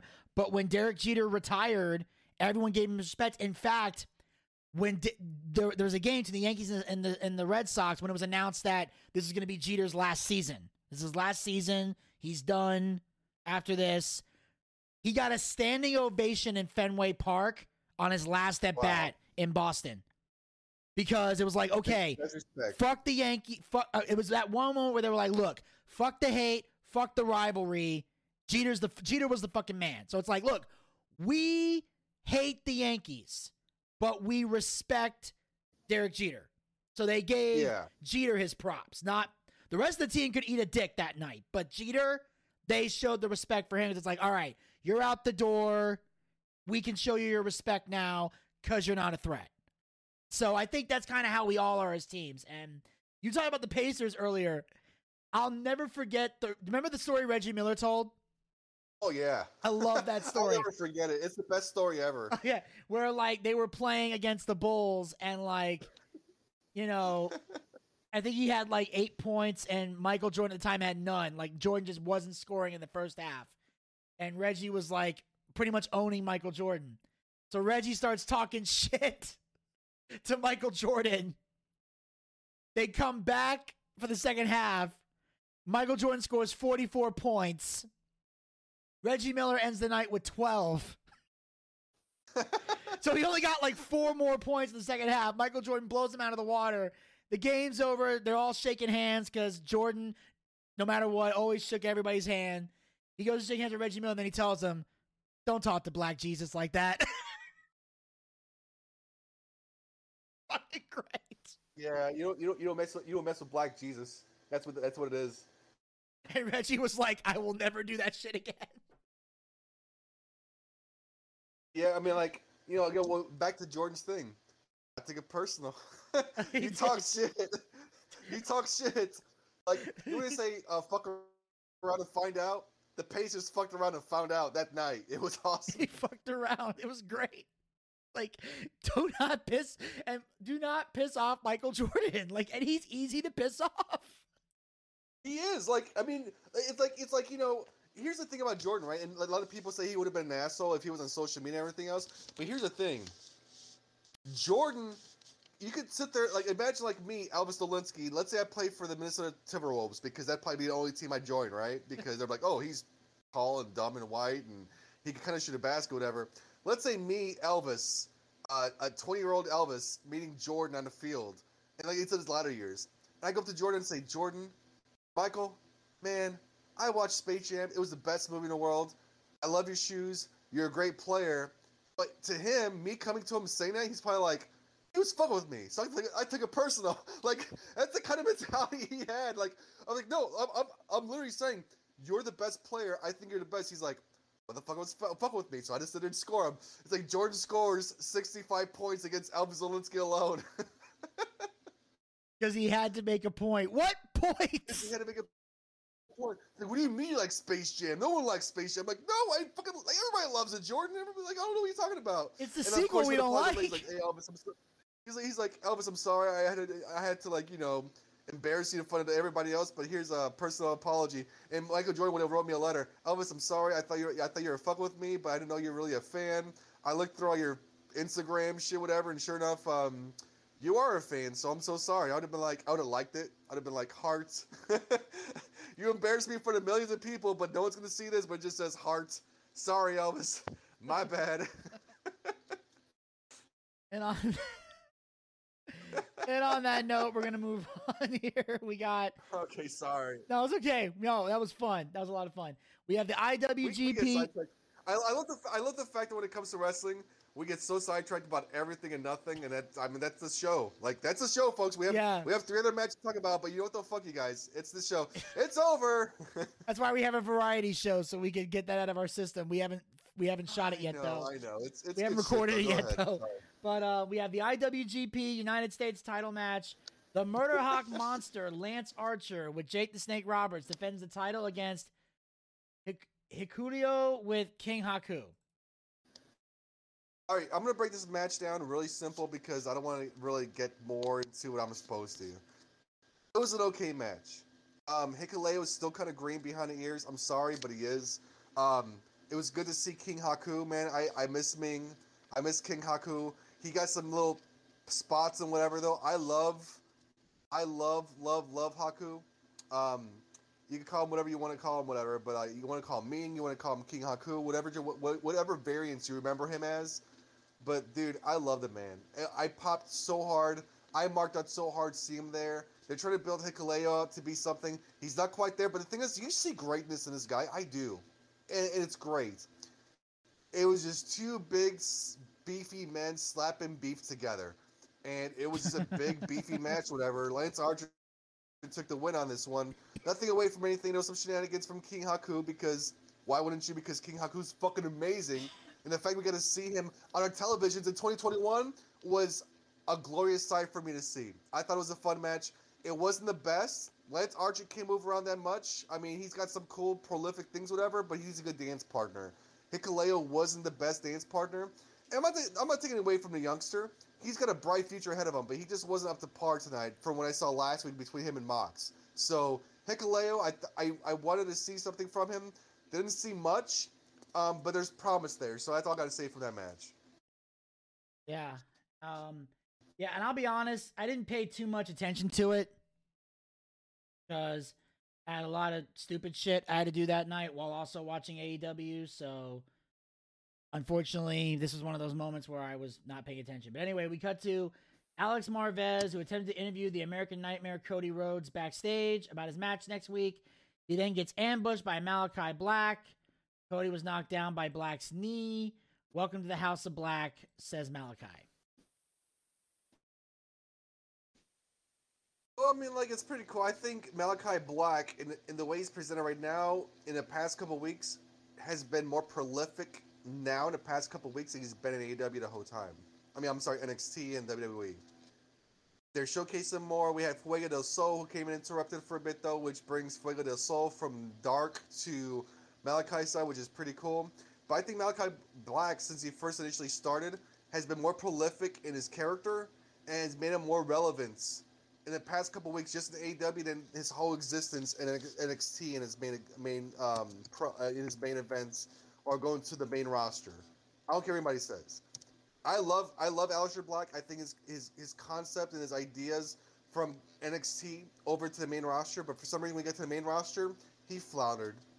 It sucked. I'm a big supporter of his. I will never take anything away from the man. He is great what he does, but the thing is, WWE, it's you know the saying, we've got nothing for you, pal. And could you disagree with me on that one? With Aleister Black? Yeah. Here's the thing. There's a lot they could have done with Aleister Black. You're absolutely right. And I felt that some of the gimmicks they put him in was dumb. Here's Money in the Bank was where everything went wrong with Aleister Black. Some might say it happened before that. I disagree. I think before that, he was doing okay. He might not have been where everybody thought he should have been, but he had a decent run before Money in the Bank. Then it all went to shit.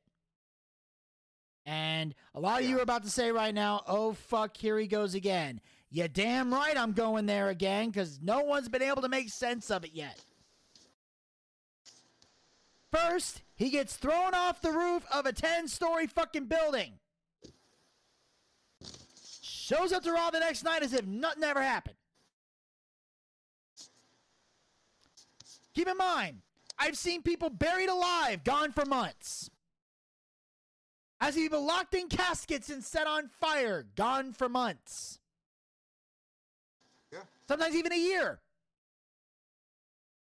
Guy gets thrown off the roof, comes back the next day. Unharmed. Now, I can understand if you got thrown off the roof, you put him in a coma, and okay, he didn't die, but he slipped into a coma. Okay, little weird, but I could suspend my disbelief with that. And then eventually, he comes out of the coma, rehabs, wants revenge. Could have did something there. But he's going to have another habit. Then, we have to watch the whole Seth Rollins eye situation.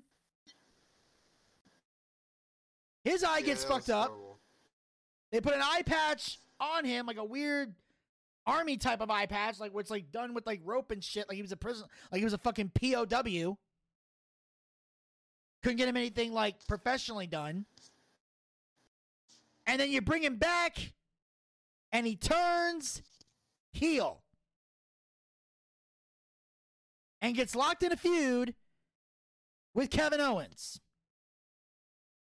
And at no point did they think, maybe I ought to get revenge on the guy who fucked up my eye. Because Seth was already done with Rey Mysterio. That went on longer than it ever should have fucking went. And then you have another rivalry for Seth Rollins. You turn him, but instead you turn him heel. He feuds with Kevin Owens. He's off TV for God knows how long, and then you release him. What the fuck? That was fucking garbage. That was stupid. Gee, it's like, y'all keep kicking me out of the writer's room, but God damn it, I'm trying to help you. Ugh, it's so infuriating. They did him dirty, man. I'm not gonna lie to you. No, I hear you, man. They did him dirty, so, you know, and I saw a report that, like, you know, WWE is, like, kind of like Vince McMahon pretty much just kind of like, well, fuck them, you know, if they want some more talent, we're going to give them some more talent. So they're letting go a lot of people. And Malachi Black is the only character I saw in my whole life that can sit there and take a gimmick from one corporation to the other and still making it work. I mean, the guy still has a fucked up eye. And that's why that instantly gave me respect for Malachi Black. You know why? I was like, God. That right there, ladies and gentlemen, is as kayfabe gets. It is. That is kayfabe in its purest form.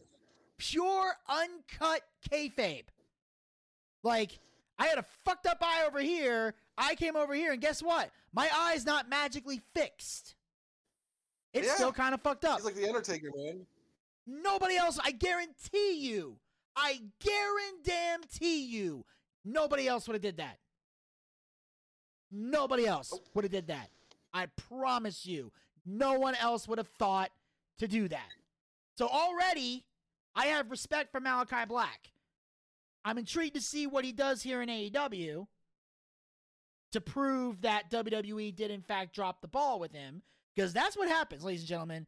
If you leave WWE and you come to AEW, you have one mission: to prove that WWE was stupid for not pushing you. Because you come to AEW and you bomb, you prove Vince right. Fact. Because AEW, there's no excuse. You have no excuse to not get over in this company. Because Tony Khan literally gives y'all a lot of carte blanche. Tony Khan literally gives you the rope and says, hang yourself if you wish. You have the opportunity. You can tie that into a Windsor knot, or you can hang yourself. One of the two. Because you fail in AEW, you got nothing to say. Nothing. There's nothing you can say to me. You can't sit around and go, WWE did all that. Because if you come to AEW and you fail, all you're telling me is they made the right decision in releasing you. That's what that tells me. Am I right or wrong? You're right, though. Miro's been killing it. Yes. Malachi Black's been killing it. Matt Cardona just won the GCW championship. What's his name? The guy who lost all his matches all those times in a row. What's his name? Kurt Hawkins. Anyways, Kurt Hawkins is doing amazing on Impact. I mean, like, they're all doing amazing things.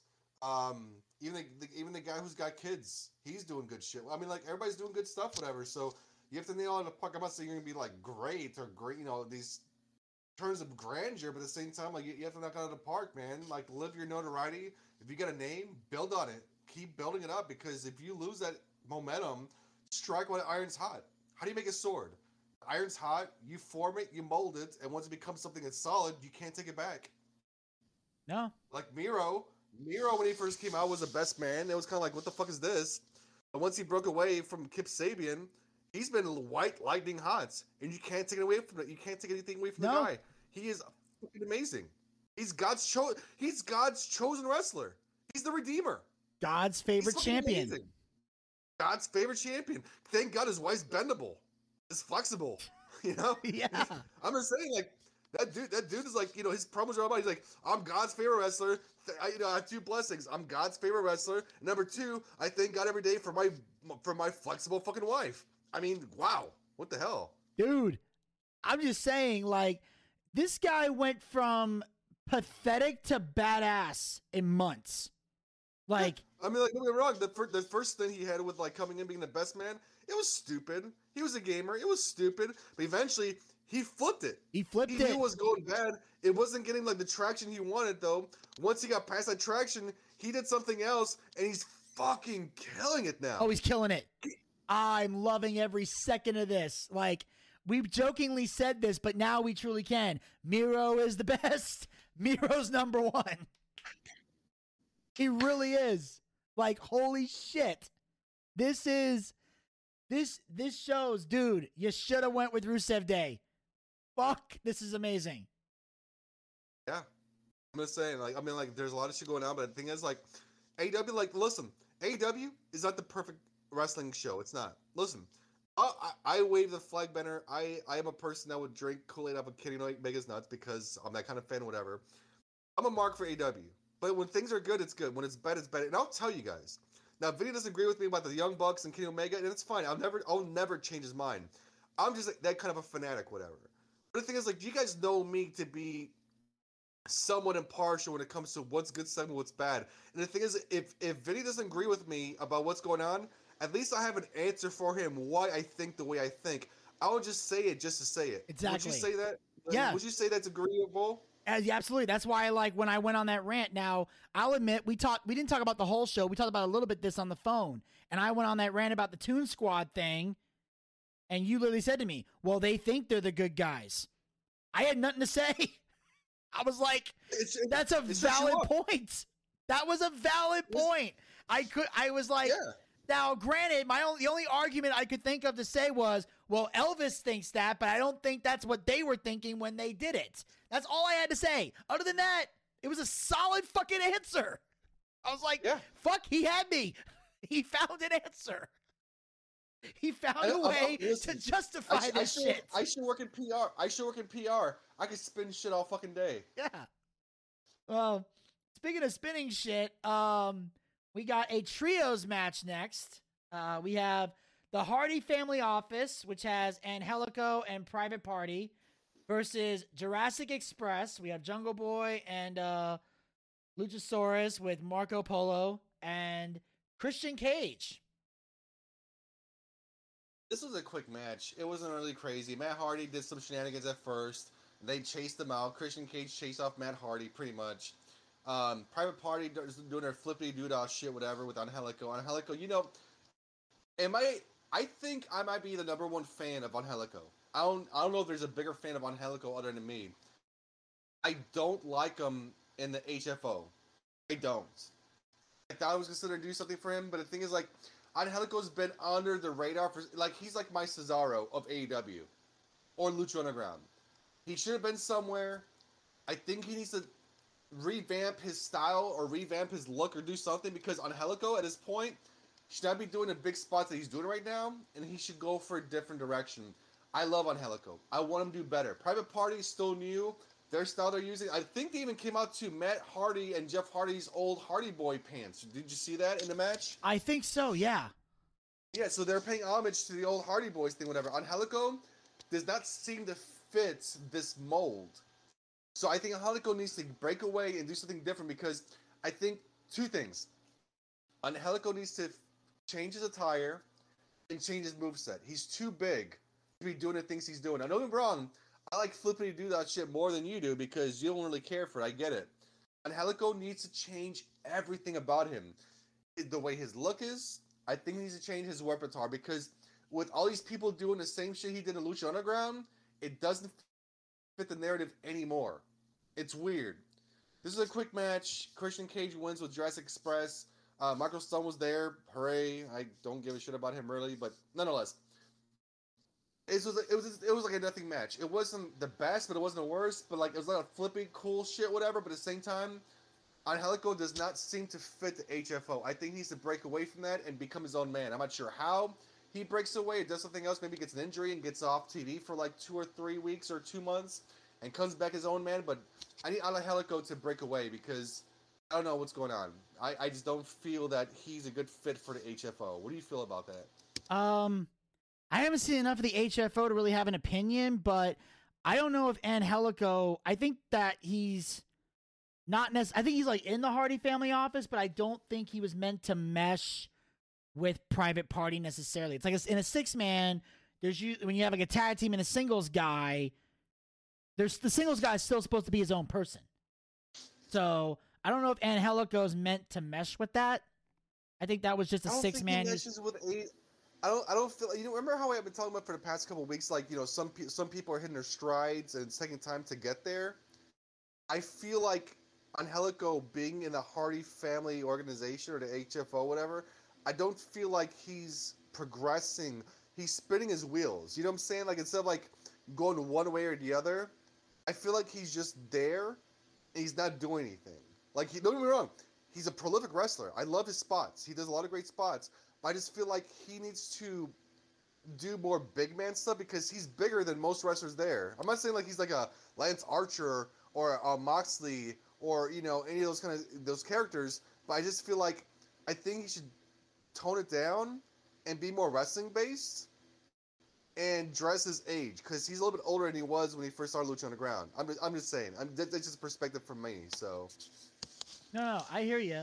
But then, and I also, because I noticed it also, like Christian still comes out to how he is, and then Jurassic Express comes out, and I'm gonna say this. I know we've said this before, but it bears repeating. Jungle Boy's over.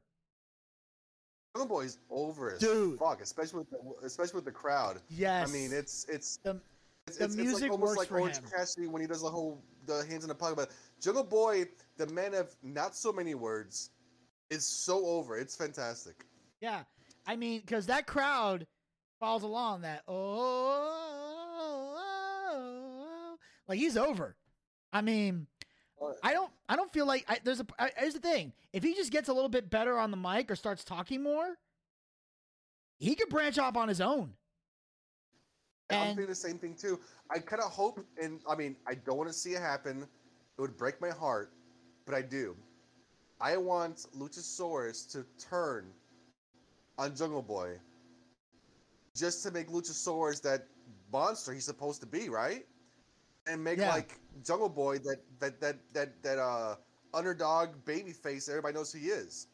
So, as much as I don't want to see Jurassic Express break up, but I kind of do, because I kind of want Marco Stunt out of the picture. Like I'm like, hey buddy, I love you, but you got to go. Yes, get out of this little. Go. For the love of Christ, go. Get out of. Yeah, you need to go. You need to go away. Like but I'd like to see Luchasaurus turn on Jungle Boy, and then Jungle Boy like become a man and try to fight against Luchasaurus. I don't necessarily need. We don't need to have Jungle Boy really take down the monster. I think Luchasaurus needs to, since Jungle Boy's so over, we need Luchasaurus to actually get some credibility now, because he's been on losing end a lot of matches because of the Jurassic Express. So I think the feud between him and Luchasaurus will get it over as fuck. Oh yeah, that's just me thinking out loud. Oh, and I got the perfect idea to do it. Go on. Here's what you do: you book them in a tag team title match, whether it be against the Bucks or whoever has the belts at the time. Probably the Bucks, 'cause I doubt they're going to lose anytime soon. And you have them lose. Like, let's say something happens and Jungle Boy eats the pin from one of the Bucks. Like, let's say Jungle Boy goes for a move. Maybe he accidentally hits Luchasaurus. Something happens. He gets the super kick and the 1, 2, 3. And loses. Luchasaurus snaps, beats the hell out of Jungle Boy. Like, I'm talking decimates the shit out of Jungle Boy. Like, even better, he takes out Marco Stunt too, just as a bonus. Yeah, like Marco Stunt tries to stop it, and he just takes out Marco Stunt. Like, Marco Stunt tries to play Peacemaker, and Luchasaurus is like, "Fuck you, you worthless midget," and then kicks him out. And then but I'm talking like when he decimates Jungle Boy, I would go as far as say this: when it's over, I want to see Jungle Boy with a crimson mask. I want to see decimation. Stretchered out. I want to see serious. Because I want this to be like, this is real shit. And then you have Luchasaurus come out, and this happens at a pay-per-view, on the following Dynamite. If it happens on a Dynamite, which it probably will, because I have to give away free shit on TV, you have him come back to TV next week. Luchasaurus is out. He cuts a promo. I don't know exactly what he would say, but I want the gist of it to be, all I ever hear about is the boy and his dinosaur. Well, I'm nobody's dinosaur. I'm my own reptile. Instead of saying I'm my own person. Okay. I'm my own reptile or Jurassic or whatever the fucking term is. I hear you, man. He can sit there and say, like, though, it's like it comes out of my shoulders. I'm carrying him. I'm carrying a fucking team. I'm carrying this little midget who's hanging around my legs over here. And everybody's talking about, like, everybody's singing to your theme, which is not my theme. And I'm just there to take the brunt of the hits, take all the things. I'm doing all the big hits, and you come in for the pin? Like, what am I getting from this whole thing? I never got a tag team shots, never got tag team gold, and I'm losing my name, my reputation based on you? No. I am my own reptile. I am Luchasaurus, and I will be damned if my name gets dragged through the mud for another 1,000 years. Like, just some kind of reptile, like some kind of dinosaur or whatever. Yeah, I'm not going to be ignored for another 65 million years or something like that. And Age of the dinosaur yes, has come. exactly. Like, and then he goes on and Luchasaurus just go. And here's the thing. Since we already said Jungle Boy gets stretchered out, Jungle Boy can sit at home. Luchasaurus fucking dominates everything, everyone in his way. Not necessarily the world title, but you can put a title on him if you must. Probably making the TNT champion. He just he decimates everybody. And then when the time is right, you bring back Jungle Boy. And I would even change his name to Jungle Man. Even though I jokingly called Griff Garrison Jungle Man and will continue to do so because it's funny.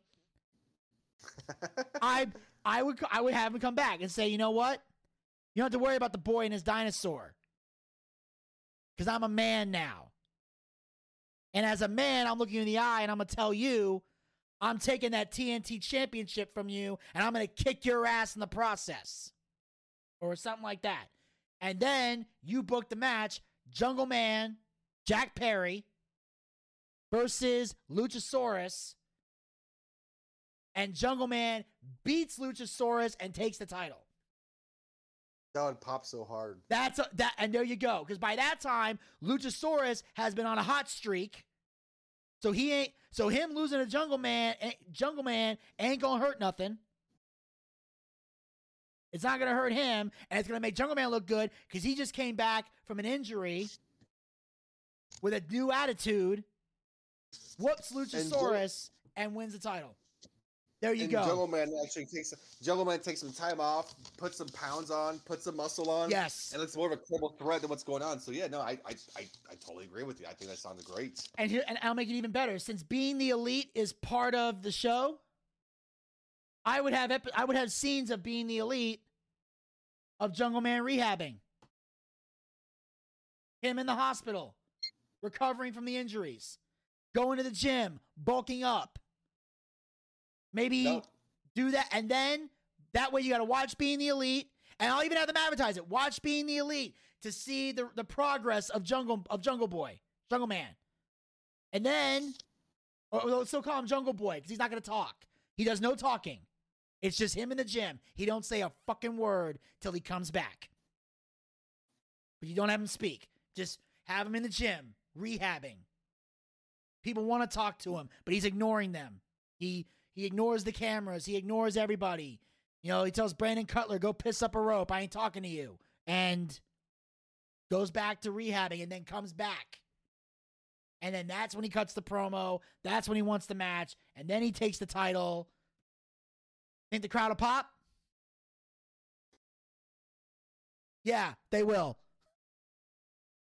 That's how you build this. Again, TK, I'm giving you material here. You're not even paying me, although I wish you would. You're welcome. You're welcome. I mean, TK loves your input. I'll make sure send a message about it and say it's my ideas. But... Thank you. All right. But that being said, match was great.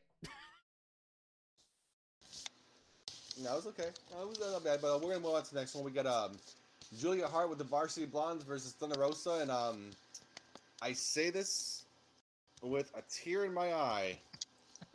This is probably the worst Thunder Rosa match I've ever seen in my whole life. Oh God. Yeah. I take it you're not a fan of Julia Hart. She is greener than Snoop Dogg's fucking weed, man. I love that. She is she has a future. She's just not there. I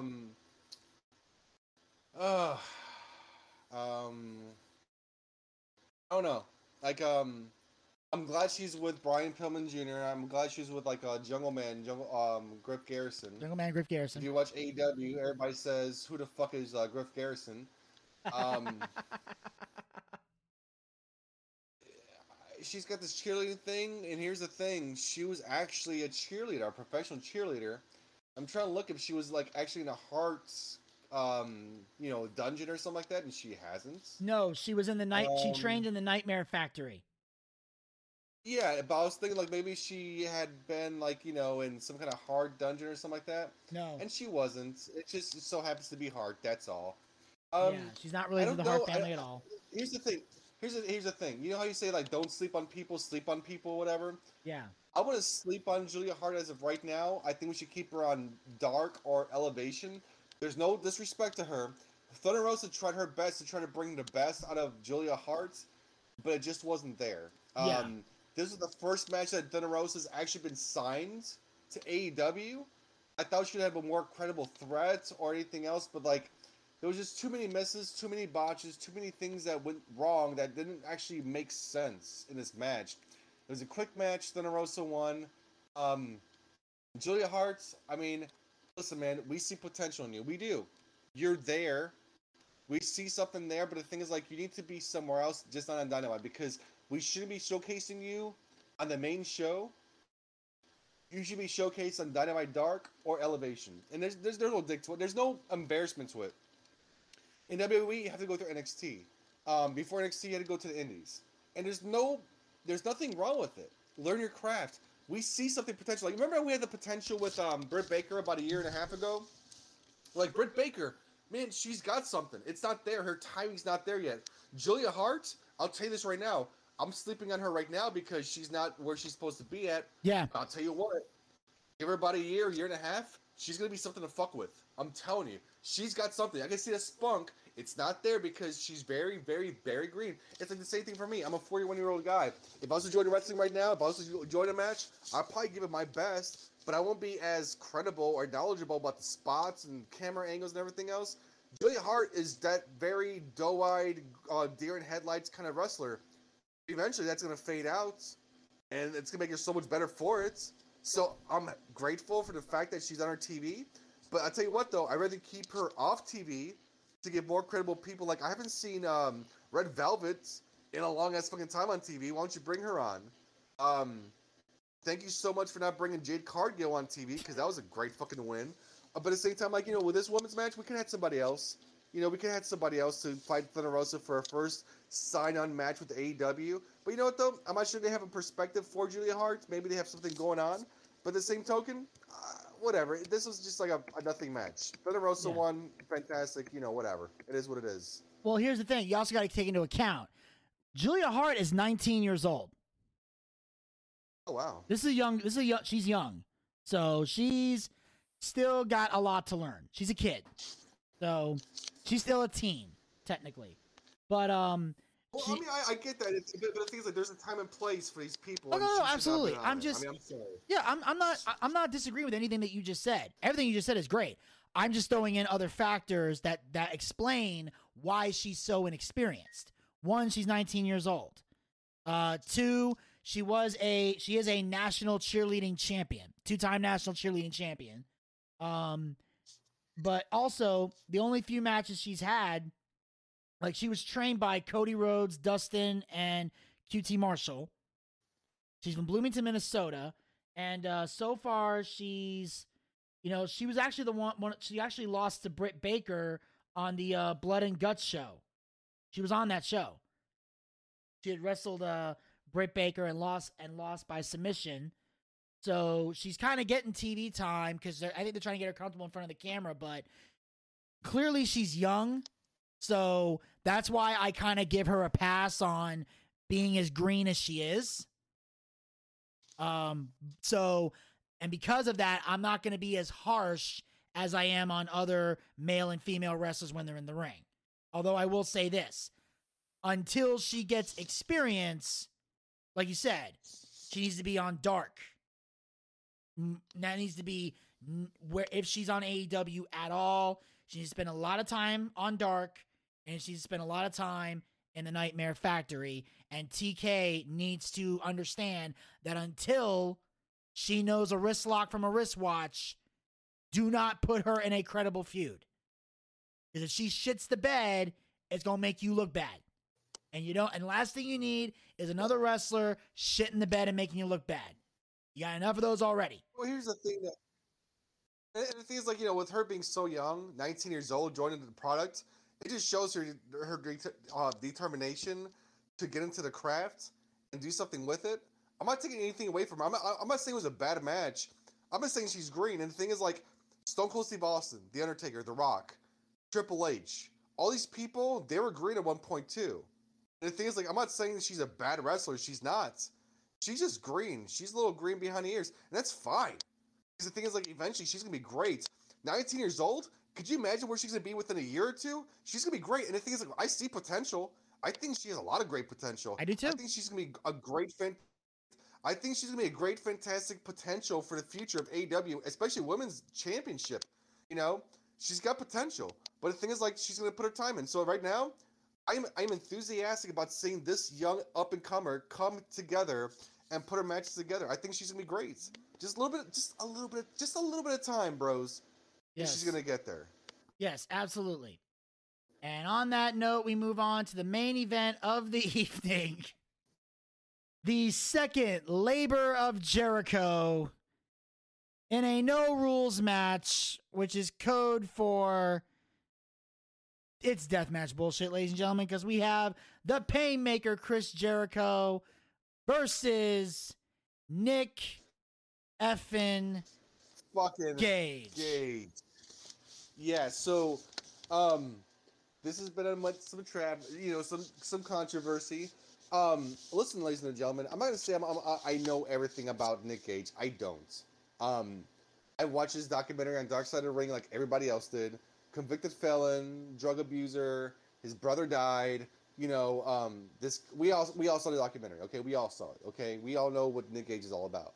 We know he's the king of the deathcore, hardcore, or let me say the best way Jim Cornette says it: mud show outlaw wrestling shows. It's bullshit over. It's gonna listen. I know. Okay, I get it though. It's Nick fucking Gage. There's a certain criteria that comes with him. He's got a hardcore following. Is it for the masses? No. Do we expect to see Nick Gage on TV from TNT after this? You might see one-offs here and there, but he's not going to be signed with AEW anytime soon. He's not, okay?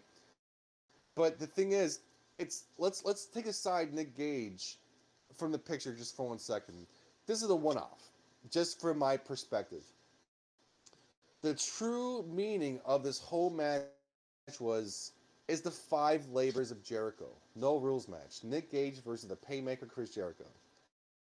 MJF is bringing, and this is the beautiful thing about this revolving door, because it's not a broken door anymore. It's like the forbidden door anymore. That thing's gone. It's a revolving door. The revolving door that is AEW, like every time you push a door, it's a different company. Is it New Japan? Is it CZW? Is it GCW? Is it going to be Ring of Honor? You don't know, because every time you push a door, it's like boop. It's like oh, you got Impact. You got Ring of Honor. So it's like, you don't know what the fuck's going to happen next week. So Chris Jericho is going through his labors of pain because he wants to get his hands on MJF. And the beauty of not just the match, it's like the match, it's pretty gruesome. We'll get to that in a second. The fact that every time a match ends, and Chris Jericho eventually does win, because he does, MJF gets to propose a new stipulation. Every stipulation is a different avenue for a different type of thing. The first one was Shawn Spears with a chair. Chris Jericho couldn't use it. He won that one. The second one, which surprised everybody else, he gets to fight Nick fucking Gage. Now this one, it was fucking brutal, man. It was hard to watch sometimes. I, for one, like hardcore matches when it's done okay. I'm not going to shut it like, Jim Cornette or the cult of Cornette's going to sit there and shit on it. But for what it was worth, it was pretty okay, with the fluorescent lights, with the glass. I mean, like, it was pretty fucking gruesome.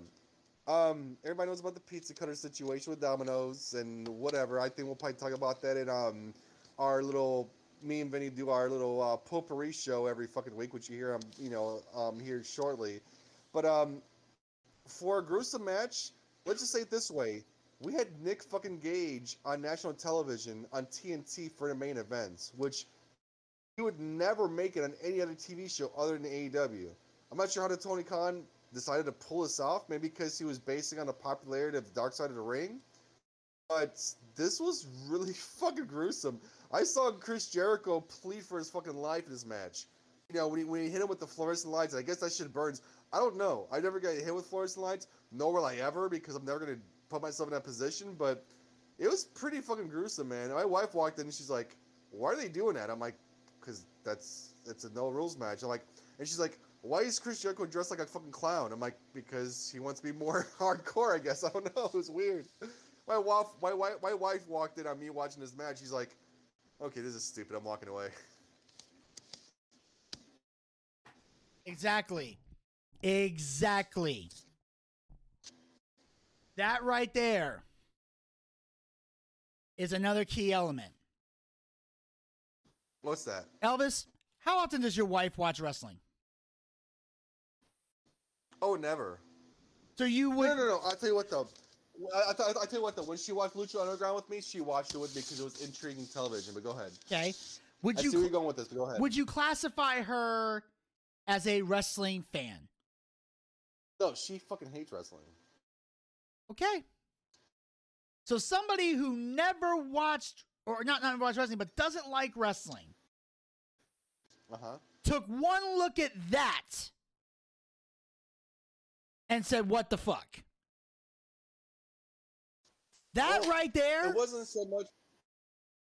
That right there, and I know is the point that a lot of wrestling analysts and wrestling purists, and even people like Cornette make, is that people who don't know anything about wrestling see this deathmatch garbage, no psychology, stupidity shit, and think in their mind that's what pro wrestling is. And that's why they look at that and think that's wrestling. No. Let me back it up for a second, buddy. You're right. The typical fan who watch, or someone who's not a fan who watches and says like, "What the fuck's this?" and gets upset. I totally get that sentiment, right? At the same point, my wife could be watching me watching Ricky the Dragon Steamboat versus Macho Man Randy Savage at WrestleMania 3, watch that match and say, "This is fucking stupid too." So she can sit there and watch CM Punk versus John Cena in Chicago at Money in the Bank for the championship.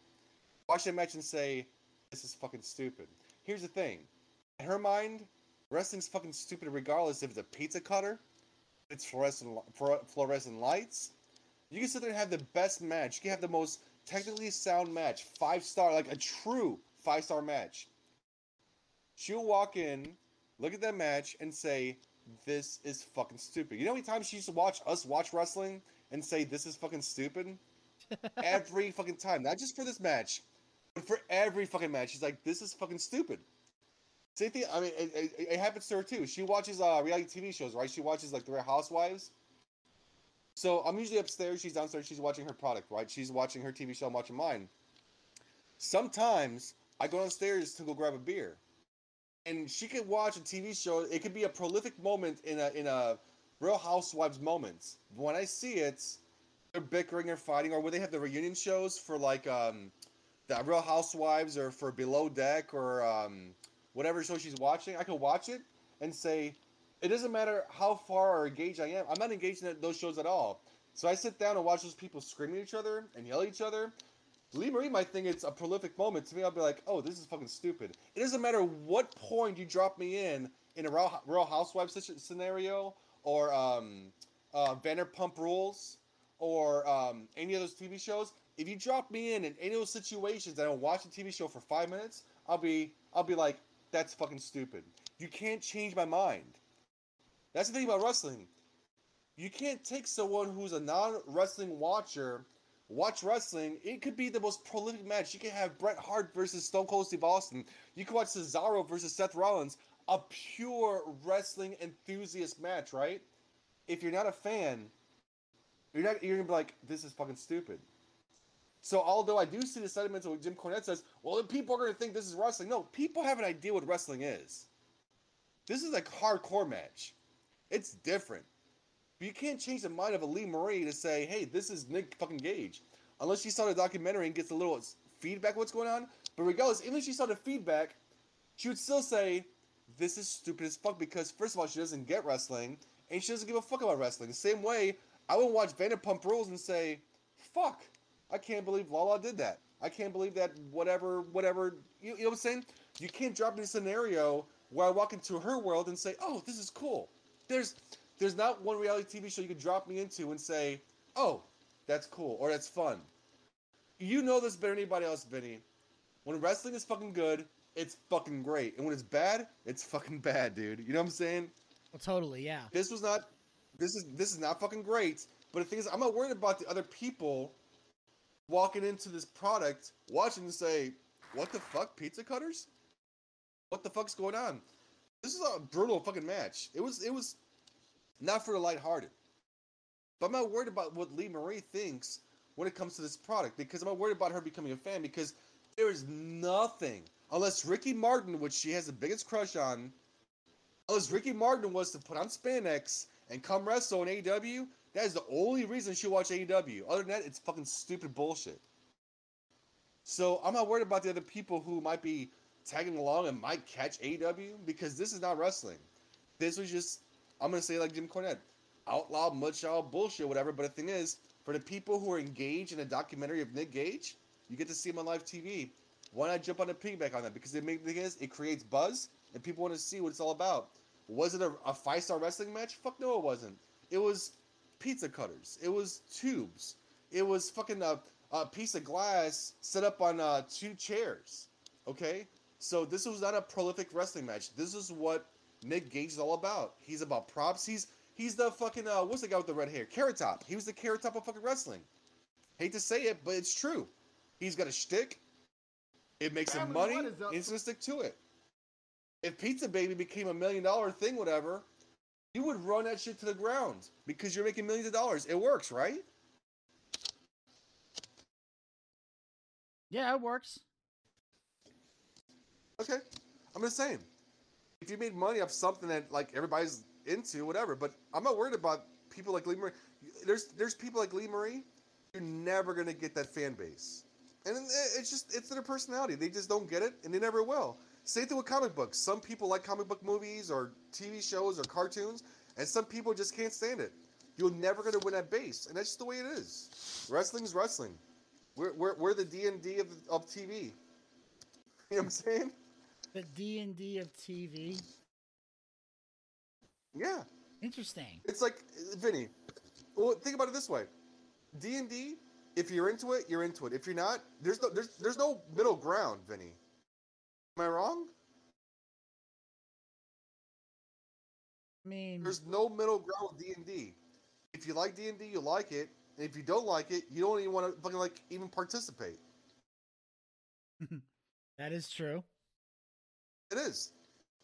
I can't convince a friend who's never watched wrestling before to watch wrestling with me and tell them how great it is. Either they're totally into it, or they're gonna be like, nah, this is some gay shit. I'm not gonna watch it. This is some fake ass gay shit, whatever. I'm gonna watch it. And that's the way they feel about it. I mean, you know, I might tell people I do a wrestling podcast. You see their eye. Either they're totally into it, or they're like, oh, this guy's a fucking nerd, or this guy's into fake ass shit. You know what I'm saying? Like, it's weird. I don't mind doing recaps of wrestling because, yeah, I know it's fake. It's pre-scripted. It's a good story, but I like. I can't tell you how great The Rock and Stone Cold Steve Austin is because if you don't into the product, you don't even know. If I told you how great CM Punk and John Cena was, I could tell you all day, but unless you really get into it, it's all for naught. Am I right? I mean, yeah, I can see that. I'm just saying. Wow. But yeah, I mean, but the point I was trying to make is the fact that I'm basically saying that that deathmatch wrestling is a fucking disgrace. Like, this is like the fact that I think it's absolute garbage because there's no psychology in it whatsoever. And basically all it did was expose the fact that without deathmatch weapons, Nick Gage is about as lost as an illegal immigrant at a Vote for Trump rally in that fucking ring. Well, here's the thing, man. Like, He's fucking useless without weapons. I mean, you and I could. Well, that's the thing. I mean, the thing is, it's a shtick. It doesn't matter. Like, listen, you know your favorite wrestlers. You know their shtick. Some people are good on the mic. Some people are good on whatever. But here's the thing. His model, his template for as a wrestler, is not the same as what you're gonna expect. He's got a certain. He's got how can I say? He's got a move set that fits him well. He can't do anything more. He can't do anything less. And the thing is, like, there's a fan base that's just for that. Yeah. So and with that said, and they're shitty fucking people. It's insanity because basically, what he does is not wrestling. Because there's no talent in what he does. No. Nothing at all. But the thing is, like, they're glad. No, listen. I totally get it. I totally get what you're coming from. I'm not disregarding what you're saying. I'm not going to sit there and wave the flag for Nick Gage. I'm not going to. Okay. He's got a shtick. He's got certain things he's got going for him, and that's his thing. I won't take it away. People like it. People don't. You're just one of those people who don't. The same reason, like, you don't really care for AEW. I'm not taking that away from you. You don't like the new style. It's different. So I'm not really crazy about Nick Gage myself. I think the match was just more like a story-based step for Chris Jericho to get to. Everybody's missing that point. That's just a step for Chris Jericho. It's a punishment. It's a trial of Chris Jericho, and that's what we need to take away from it. Though, not for the fact that Nick Gage is on there. He has a certain purpose in the wrestling world. His purpose is to simply be the king of hardcore. And the thing is, if that's who he wants to be, let him be that. He will never be anything more, Vinny. He's never going to be that prolific wrestler. He's never going to be in AEW, like, as a technical wrestler. He's not going to be in WWE. He belongs in the Indies. He's going to stay there. He got his one shot to be in AEW. And the thing is, like, it might sprout, like, one or two more matches, maybe, if he's lucky. But he's not going to be a staple for AEW. He can't. Because Nick Gage, it's like, when you have, like, a wild animal, you can sit there and put him on a TV show for a while, but eventually his fans who are diehard are going to say that he's sold out. He's more about his brand as opposed to anything else. He wants to be king of hardstyle. He wants to sit there and cuss. He wants to sit there and he wants to be free. He doesn't want to be caged by rules. Nick Gage is not someone you can cage. I'm sorry. Nick Gage is not someone who you can cage. That even rhymes. You can't cage the Gage. But yeah, and the point you just said right there, though, he's a wild animal. Because it's also, he has a reputation for not being safe to work with. For taking liberties with people in the ring. So with that said, like, you're not going to sit there and do anything else. Tony Khan's probably just living off the hype of, Dark Side of the Ring. And why wouldn't you? It's a smart bet to go on. Why wouldn't you? Because very smart bet to go on. Because here's the thing. First of all, if this is supposed to be a chapter in the labor, you just had a death match as chapter 2. You got 3 more chapters. We're not going to see a match more violent than that. That should have been labor number 4 before he got to MJF. If you were going to do something, if you were going to do this stupid shit, which anyone with a business mind on television would tell you, don't book shit like this. No one with a brain would do that. It's insanity. Because it's a massive turnoff to anyone with morals and a conscience. Like, this is, like, I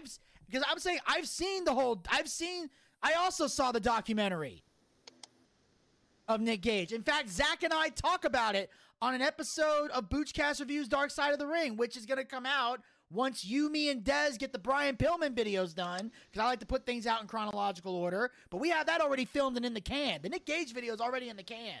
I'm just waiting for you, me, and Dez to do the Brian Pillman videos, and then we can start putting at least those 3 out.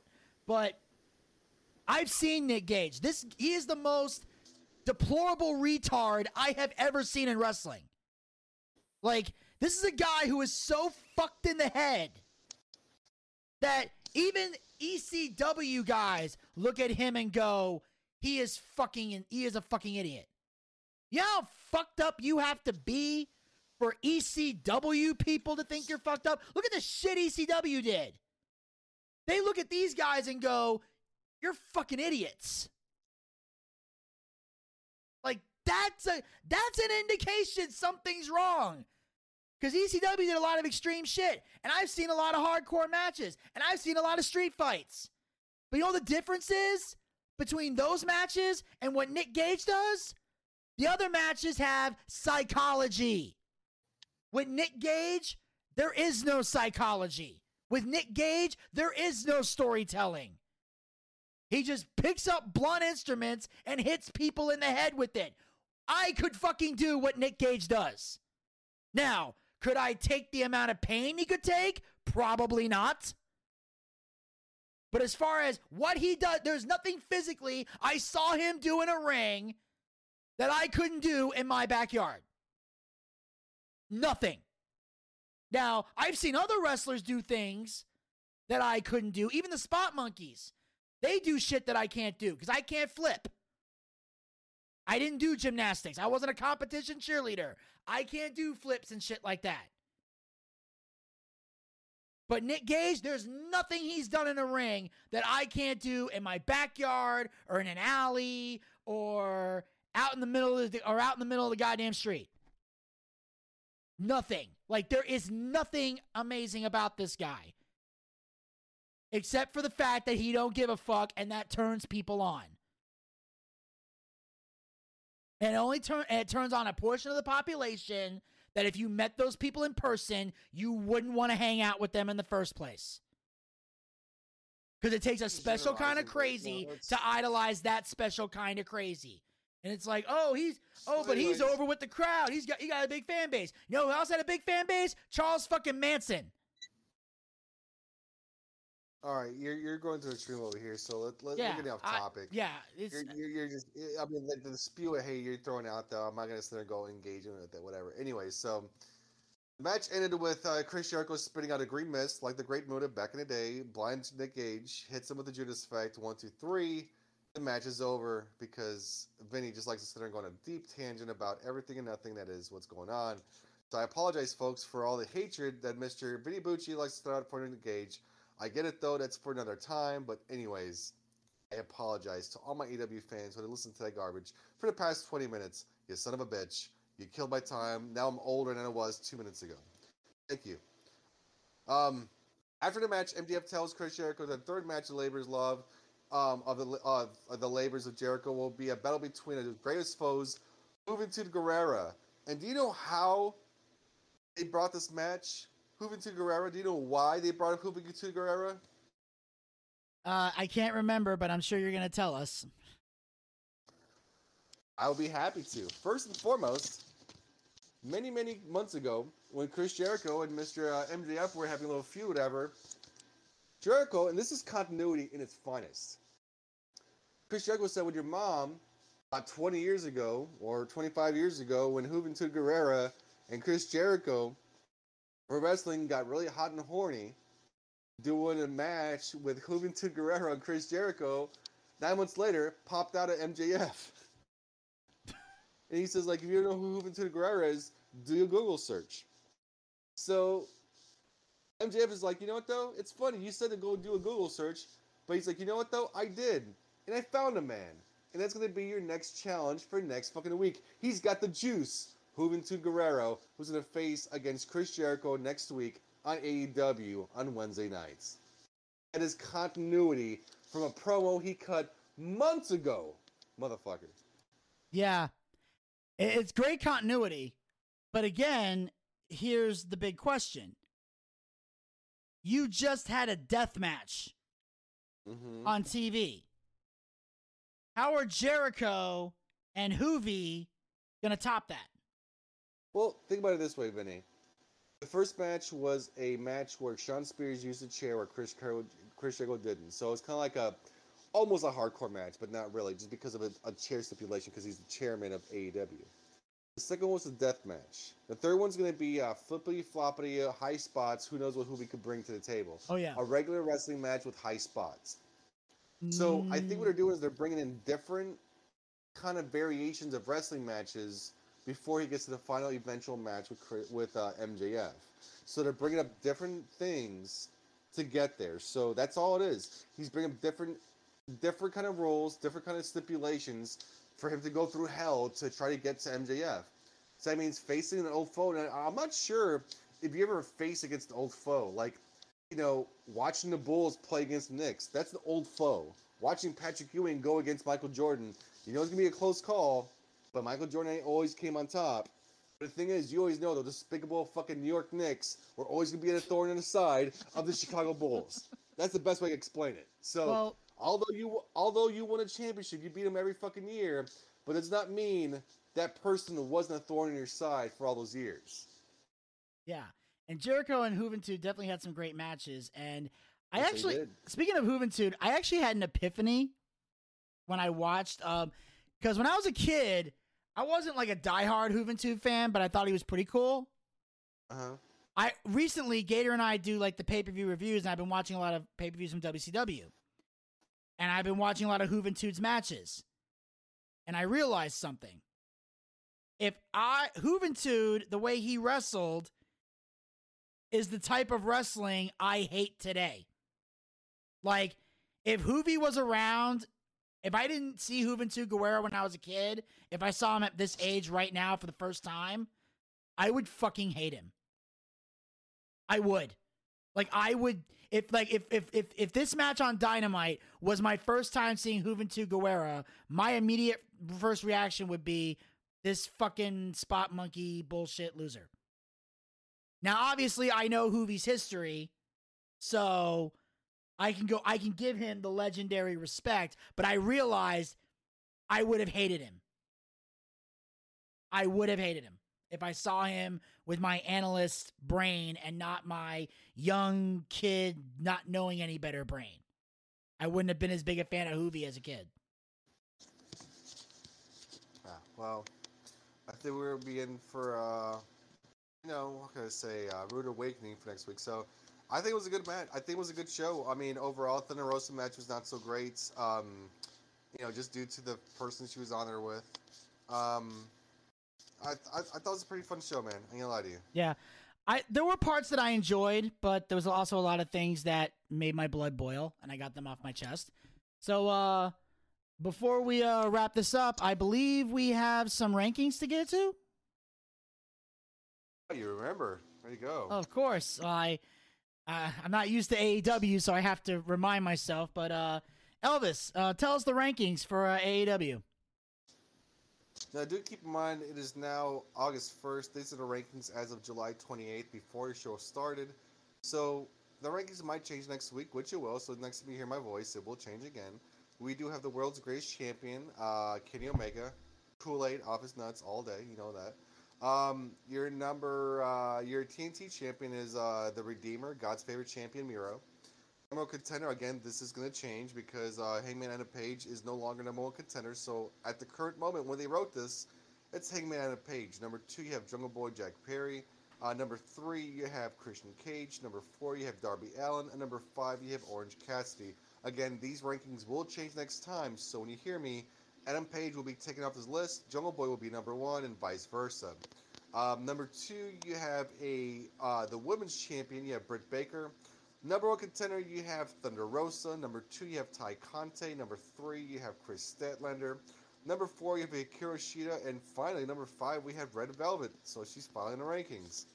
Last but not least, you have the world's greatest tag team champions in the world, the Young Bucks, as your current tag team champions. Number 1 contenders, we have Griff Garrison and Brian Pillman Jr., the Varsity Blondes. The Acclaimed with Anthony Bowens and Max Caster. Private Party, we have Isaiah Cassidy and Mark Quinn. Number 4, we have FTR with Dax Harwood and Cash Wheeler. And last but not least, we have Santana Ortiz at number 5 for your tag team rankings. Now remember, folks, this will be changing soon enough. Everything will be different next week. I mean, not so much in the women's division, but more so for the men's championship, and maybe even by the tag team rankings. We don't know. But until we get them, folks, here we go. That is your breakdown. It took us 2.5 hours to get there, but here we are. All right.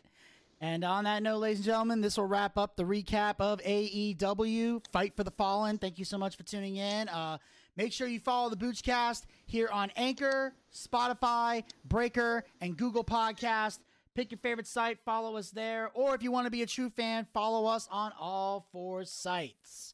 Also, like us on Facebook. Go to facebook.com/theboochcast. We have archived episodes of the show for your enjoyment, as well as some great, very great content. In fact, this coming Sunday, we got some good things up there. We actually have our commercial for UCW. That's right. This next Sunday, August 8th, will be UCW Hometown Throwdown. It'll be taking place, just give me a minute here, got to pull some things up. Oh, at the Greenville Shrine Club and Event Center, located at 119 Beverly Road, Greenville, South Carolina, 29606. Again, that address is 119 Beverly Road, Greenville, South Carolina, 29606. Tickets are available at the Shrine Club. You can also go to ucwtv.com and eventbrite.com. This event will be taped for Fight TV and will feature some of the biggest names in the world of professional wrestling, including our Universal Heavyweight Champion, Carlito from the WWE. Also from WWE, making their first appearance in UCW, The Ascension is going to be there. Also, we got Big Papa Pump, Scott Steiner will be in the house. My client, Buff the Stuff Bagwell, will also be in attendance. Also, speaking of AEW, we do have an AEW star coming. And actually it's going to be a female. We got Dream Girl Ellie is going to be on the show. And she will be facing Chrissy Vane from WWE. Also from WCW, we got Lodi. And we got some of the UCW favorites, including Stan the Man Lee, Elijah Proctor, Mustang Mike, Lucky Ali, Giovanni Cruz, Movie Mike, and many more. Coming to UCW Hometown Throwdown Sunday, August 8th. And of course, make sure you guys are also following us on Twitter and Instagram at the Boochcast. Get the latest tweets, photos, and videos. Also, be sure to subscribe to the YouTube channel. As I mentioned before, we got new episodes of Boochcast Reviews, Dark Side of the Ring, coming very soon. We're going to have the Brian Pillman videos. We have the ultra violence of Nick Gage. You told me talk a lot about Nick Gage, but I haven't even scratched the surface. You got to check out that video to hear the rest of it. Also, we got the Collision in Korea, the Ultimate Warrior, In the Shadow of Grizzly Smith. That was a cryptic one. That was a dark one. And of course, the Dynamite Kid. All coming soon to the Boochcast YouTube channel. But in the meantime, check out the episodes we have up already, as well as our D&D one-shot, our wrestling watch parties, our funny skits. Elvis and I are actually coming up with other skits that we want to do. We came up with one recently, but we won't talk about it now. Maybe we'll talk about it in the Potpourri show. But make sure you guys hit that subscribe button and ring that bell to be notified so you can check out all of our episodes, upcoming episodes of Boochcast Views Dark Side of the Ring, as well as additional Boochcast YouTube content.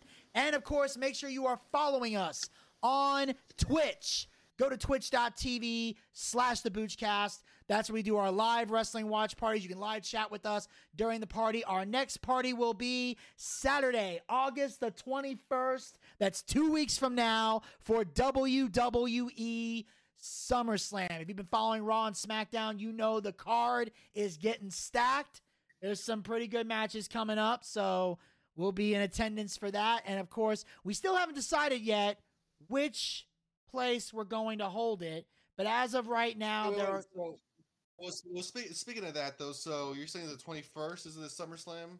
Saturday, August 21st is SummerSlam. It's a Saturday? It's a Saturday. Yes, sir. Huh. Yeah. I'm thinking we should do it at my house. You want to do your place? Yep. All right. We'll let the team know. So we're going to be at Al Casa de Dolinsky, just like we were for WrestleMania 37. So we'll be back there for WWE SummerSlam. All right. That means Elvis and I will have a few other things to talk about off the air, but no, that's where we're going to be Saturday, August 21st. We'll be live on Twitch for SummerSlam. Also, that's where we also do our live D&D show. You'll be able to live chat with us during that. And like I said, we don't have the exact date set yet, but we do plan to start the show sometime. Here's the thing. Here's the thing. I will hold SummerSlam in my house in the next couple weeks. Yeah. If the team comes over, If you come over to my house and we do a pay-per-view at our house, we have to do a one shot. Okay. I mean, we'll do a one shot. We'll have Desmond or John can put it together if you wish. You can, if assuming John will be there. I'm just saying. We'll do a one. Come over my house. If we do the pay-per-view. If you come to Casa de Dolinsky, you have to play D&D. All right. It's like Fight Club. Okay. It's your first night of Fight Club. You have to fight. All right. So we'll do a one shot. All right. So we'll do a one shot. But as far as our actual campaign, the actual campaign will not be taking place until the month of October.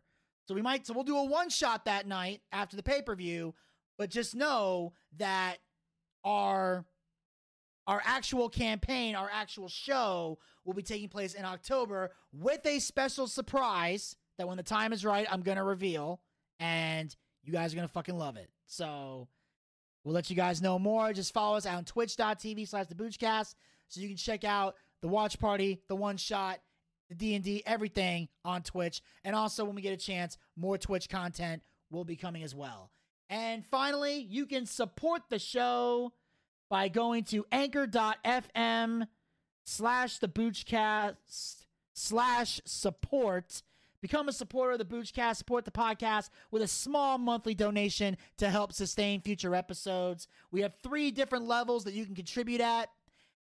Each level will have a prize. We don't have the prizes picked out yet, but when we do, we will announce what they are. Now, here's the thing. If you purchase a tier before the prize comes out, once we announce the prize, we will send the prize to you. So you don't have to wait for the prizes if you don't want to. If you'd rather wait and see what they are, I respect that completely. So we got 3 different levels here. The first level is, of course, you can support the show for 99 cents a month. That's it, just 99 cents. All you got to do, hit that button, support the show, and for 99 cents, you help us build our show. Or you can go to the second level, and you can do it for $4.99 a month. That's the same price as you would for a Peacock subscription. I know some of y'all are not big fans of the Peacock, especially the AEW fans. Well, don't waste your money over there. Send that money to us. We got better content for you anyway. And, of course, we have the third and final level where you can help us out for a mere $9.99. That's right. The same amount of money you used to pay for a WWE Network subscription. You got nowhere to put that $9.99 now, so bring that $9.99, send it over here, help out with the Boochcast. We got better content than the network anyway. And, of course, with each of these levels, you help us out. Here's how you help us. These contributions go back into the show, so it helps us upgrade the equipment. It allows us to bring in bigger name guests because some people actually charge money to be on podcasts, so we can use that money to bring in a big name guest that you want us to interview. That some people charge, some people don't. The ones that do, they're the reason they're not on here, but we can bring in bigger name guests. We also allows us to pay the bills, keep the lights on, but also allows me, most importantly, to take care of the guys who work very hard on this show and, you know, behind the scenes and on the air to make this show great. So if you got a favorite co-host like Elvis Dolinsky and you feel like they should be paid for the work that they do, I couldn't agree more. That's why you go to anchor.fm/theboochcast/support and you can help make that happen. So that's how you guys contribute. Go to anchor.fm/theboochcast/support. If you can't support the show, I understand completely. If you can, you're doing a great service for us, and you can pay with a credit card or GPay. So, Elvis, before I officially wrap this up, is there anything you'd like to plug? Yeah, I do. I broke the mold. I had to go back to Facebook and Instagram and all that shit, and Snapchat and whatever. So, you can add me at fuck you. Don't add me at all. Don't follow me on Facebook. If you want to go to Instagram, follow me. I have an interesting life where I follow my daughter around. I take pictures of her, and I send memes on. I think the first day on Facebook was about 3 days ago. And do you guys want me to read you what I put on there? Sure, it's go ahead. Deleted since. This is what I put on there. So this is a post I put on Facebook, and I deleted it because I was super drunk. Who would have thought? Facebook and drinking, right? I put it on there. I know, it's great. I guess I'm back. In parentheses, I put on our live audience booze profusely. Thank you, audience members. You suck. A TV show I'm doing or something. I'm so glad to be hosting Thursday Night Live on Facebook. I'd like to thank me and only me for being me and hosting this shitty shit show. We have a special musical guest, fuck all, and a salty peppered steak, and a Thursday night shitty band. It's been a dream since 30 seconds ago to host this shitty show. We have a horrible show, so stay tuned. We'll be right back after these shitty commercials. And then it says, shitty commercial commenced afterwards. Waves of guilt and oppression tied to a stick, throw down the hall and out of existence. That is Elvis drunk on Facebook. So that's why I'm not on social media. It was on there for about a good mere 8 hours before it was deleted. So you're welcome. Yes, and also, ladies and gentlemen, so since you want people to follow you on Instagram, what's your Instagram handle? You know what? Let me look it up real quick. Yeah, I don't know any shit. I should know, right? You know, it's like everybody's like, oh, you should. You want me to say it? It's Elvis _probably. So it's Elvis probably. Yeah.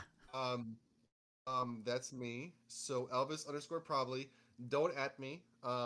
It'd be great if you didn't. By me, I'm going to share with you guys. If you guys want to add me, it's really up to you. I am not mad at you guys. But if you guys want to add me, you guys can see my amazing life and all of the cool shit I get to do. Like, you know, go on vacations, take pictures of my daughter when we go do fun stuff. I mean, if you want, like, basic bitch shit, I'm your man. I mean, you know what, though? I'm going to make it more interesting. In the next couple of weeks, I'm going to take pictures of my lawn and just give you status updates of my fucking lawn. How well I'm trimming it, how well I'm cutting it, and which patches of grass I need to work on. And, yeah, I'm going to be that guy. So, at me if you want some grass tips. I'm learning a lot myself. So if you have any tips for, you know, treating your grass and have any things about it, though, add me. I'd love to hear your ideas. Obviously, I'm going to Google and see, make sure they're correct. I'm not going to sit there and put, you know, motor oil in my grass. But I've been working a lot on it. And Vinny, when you guys come over next couple of weeks for this wrestling pay-per-view, you'll get to see all the great changes. I know you haven't been here in a while since WrestleMania, but a lot of changes have taken place in my house. So I don't think it's going to be something like, wow, Elvis, you really did a lot. But at the same time, to me, it is. So hopefully you guys get to see the changes. Yeah, I look forward to seeing them. And then, so ladies and gentlemen, until next time, this is Vinny Bucci, a.k.a. The Booch, saying keep on living life and take care. This has been the Boochcast. We'll talk to you guys next time. Until then, pizza, baby. Good night and goodbye. Well, I see by the clock on the wall that it's time to bid you one and all goodbye. Goodbye. So long. So long. Farewell. Farewell. Adieu. Adieu. Be good. Stay well. Bye-bye. Keep warm. Relax. At ease. Take care. Stay loose. Adieu, mon vieux. À la prochaine. Goodbye till when we meet again.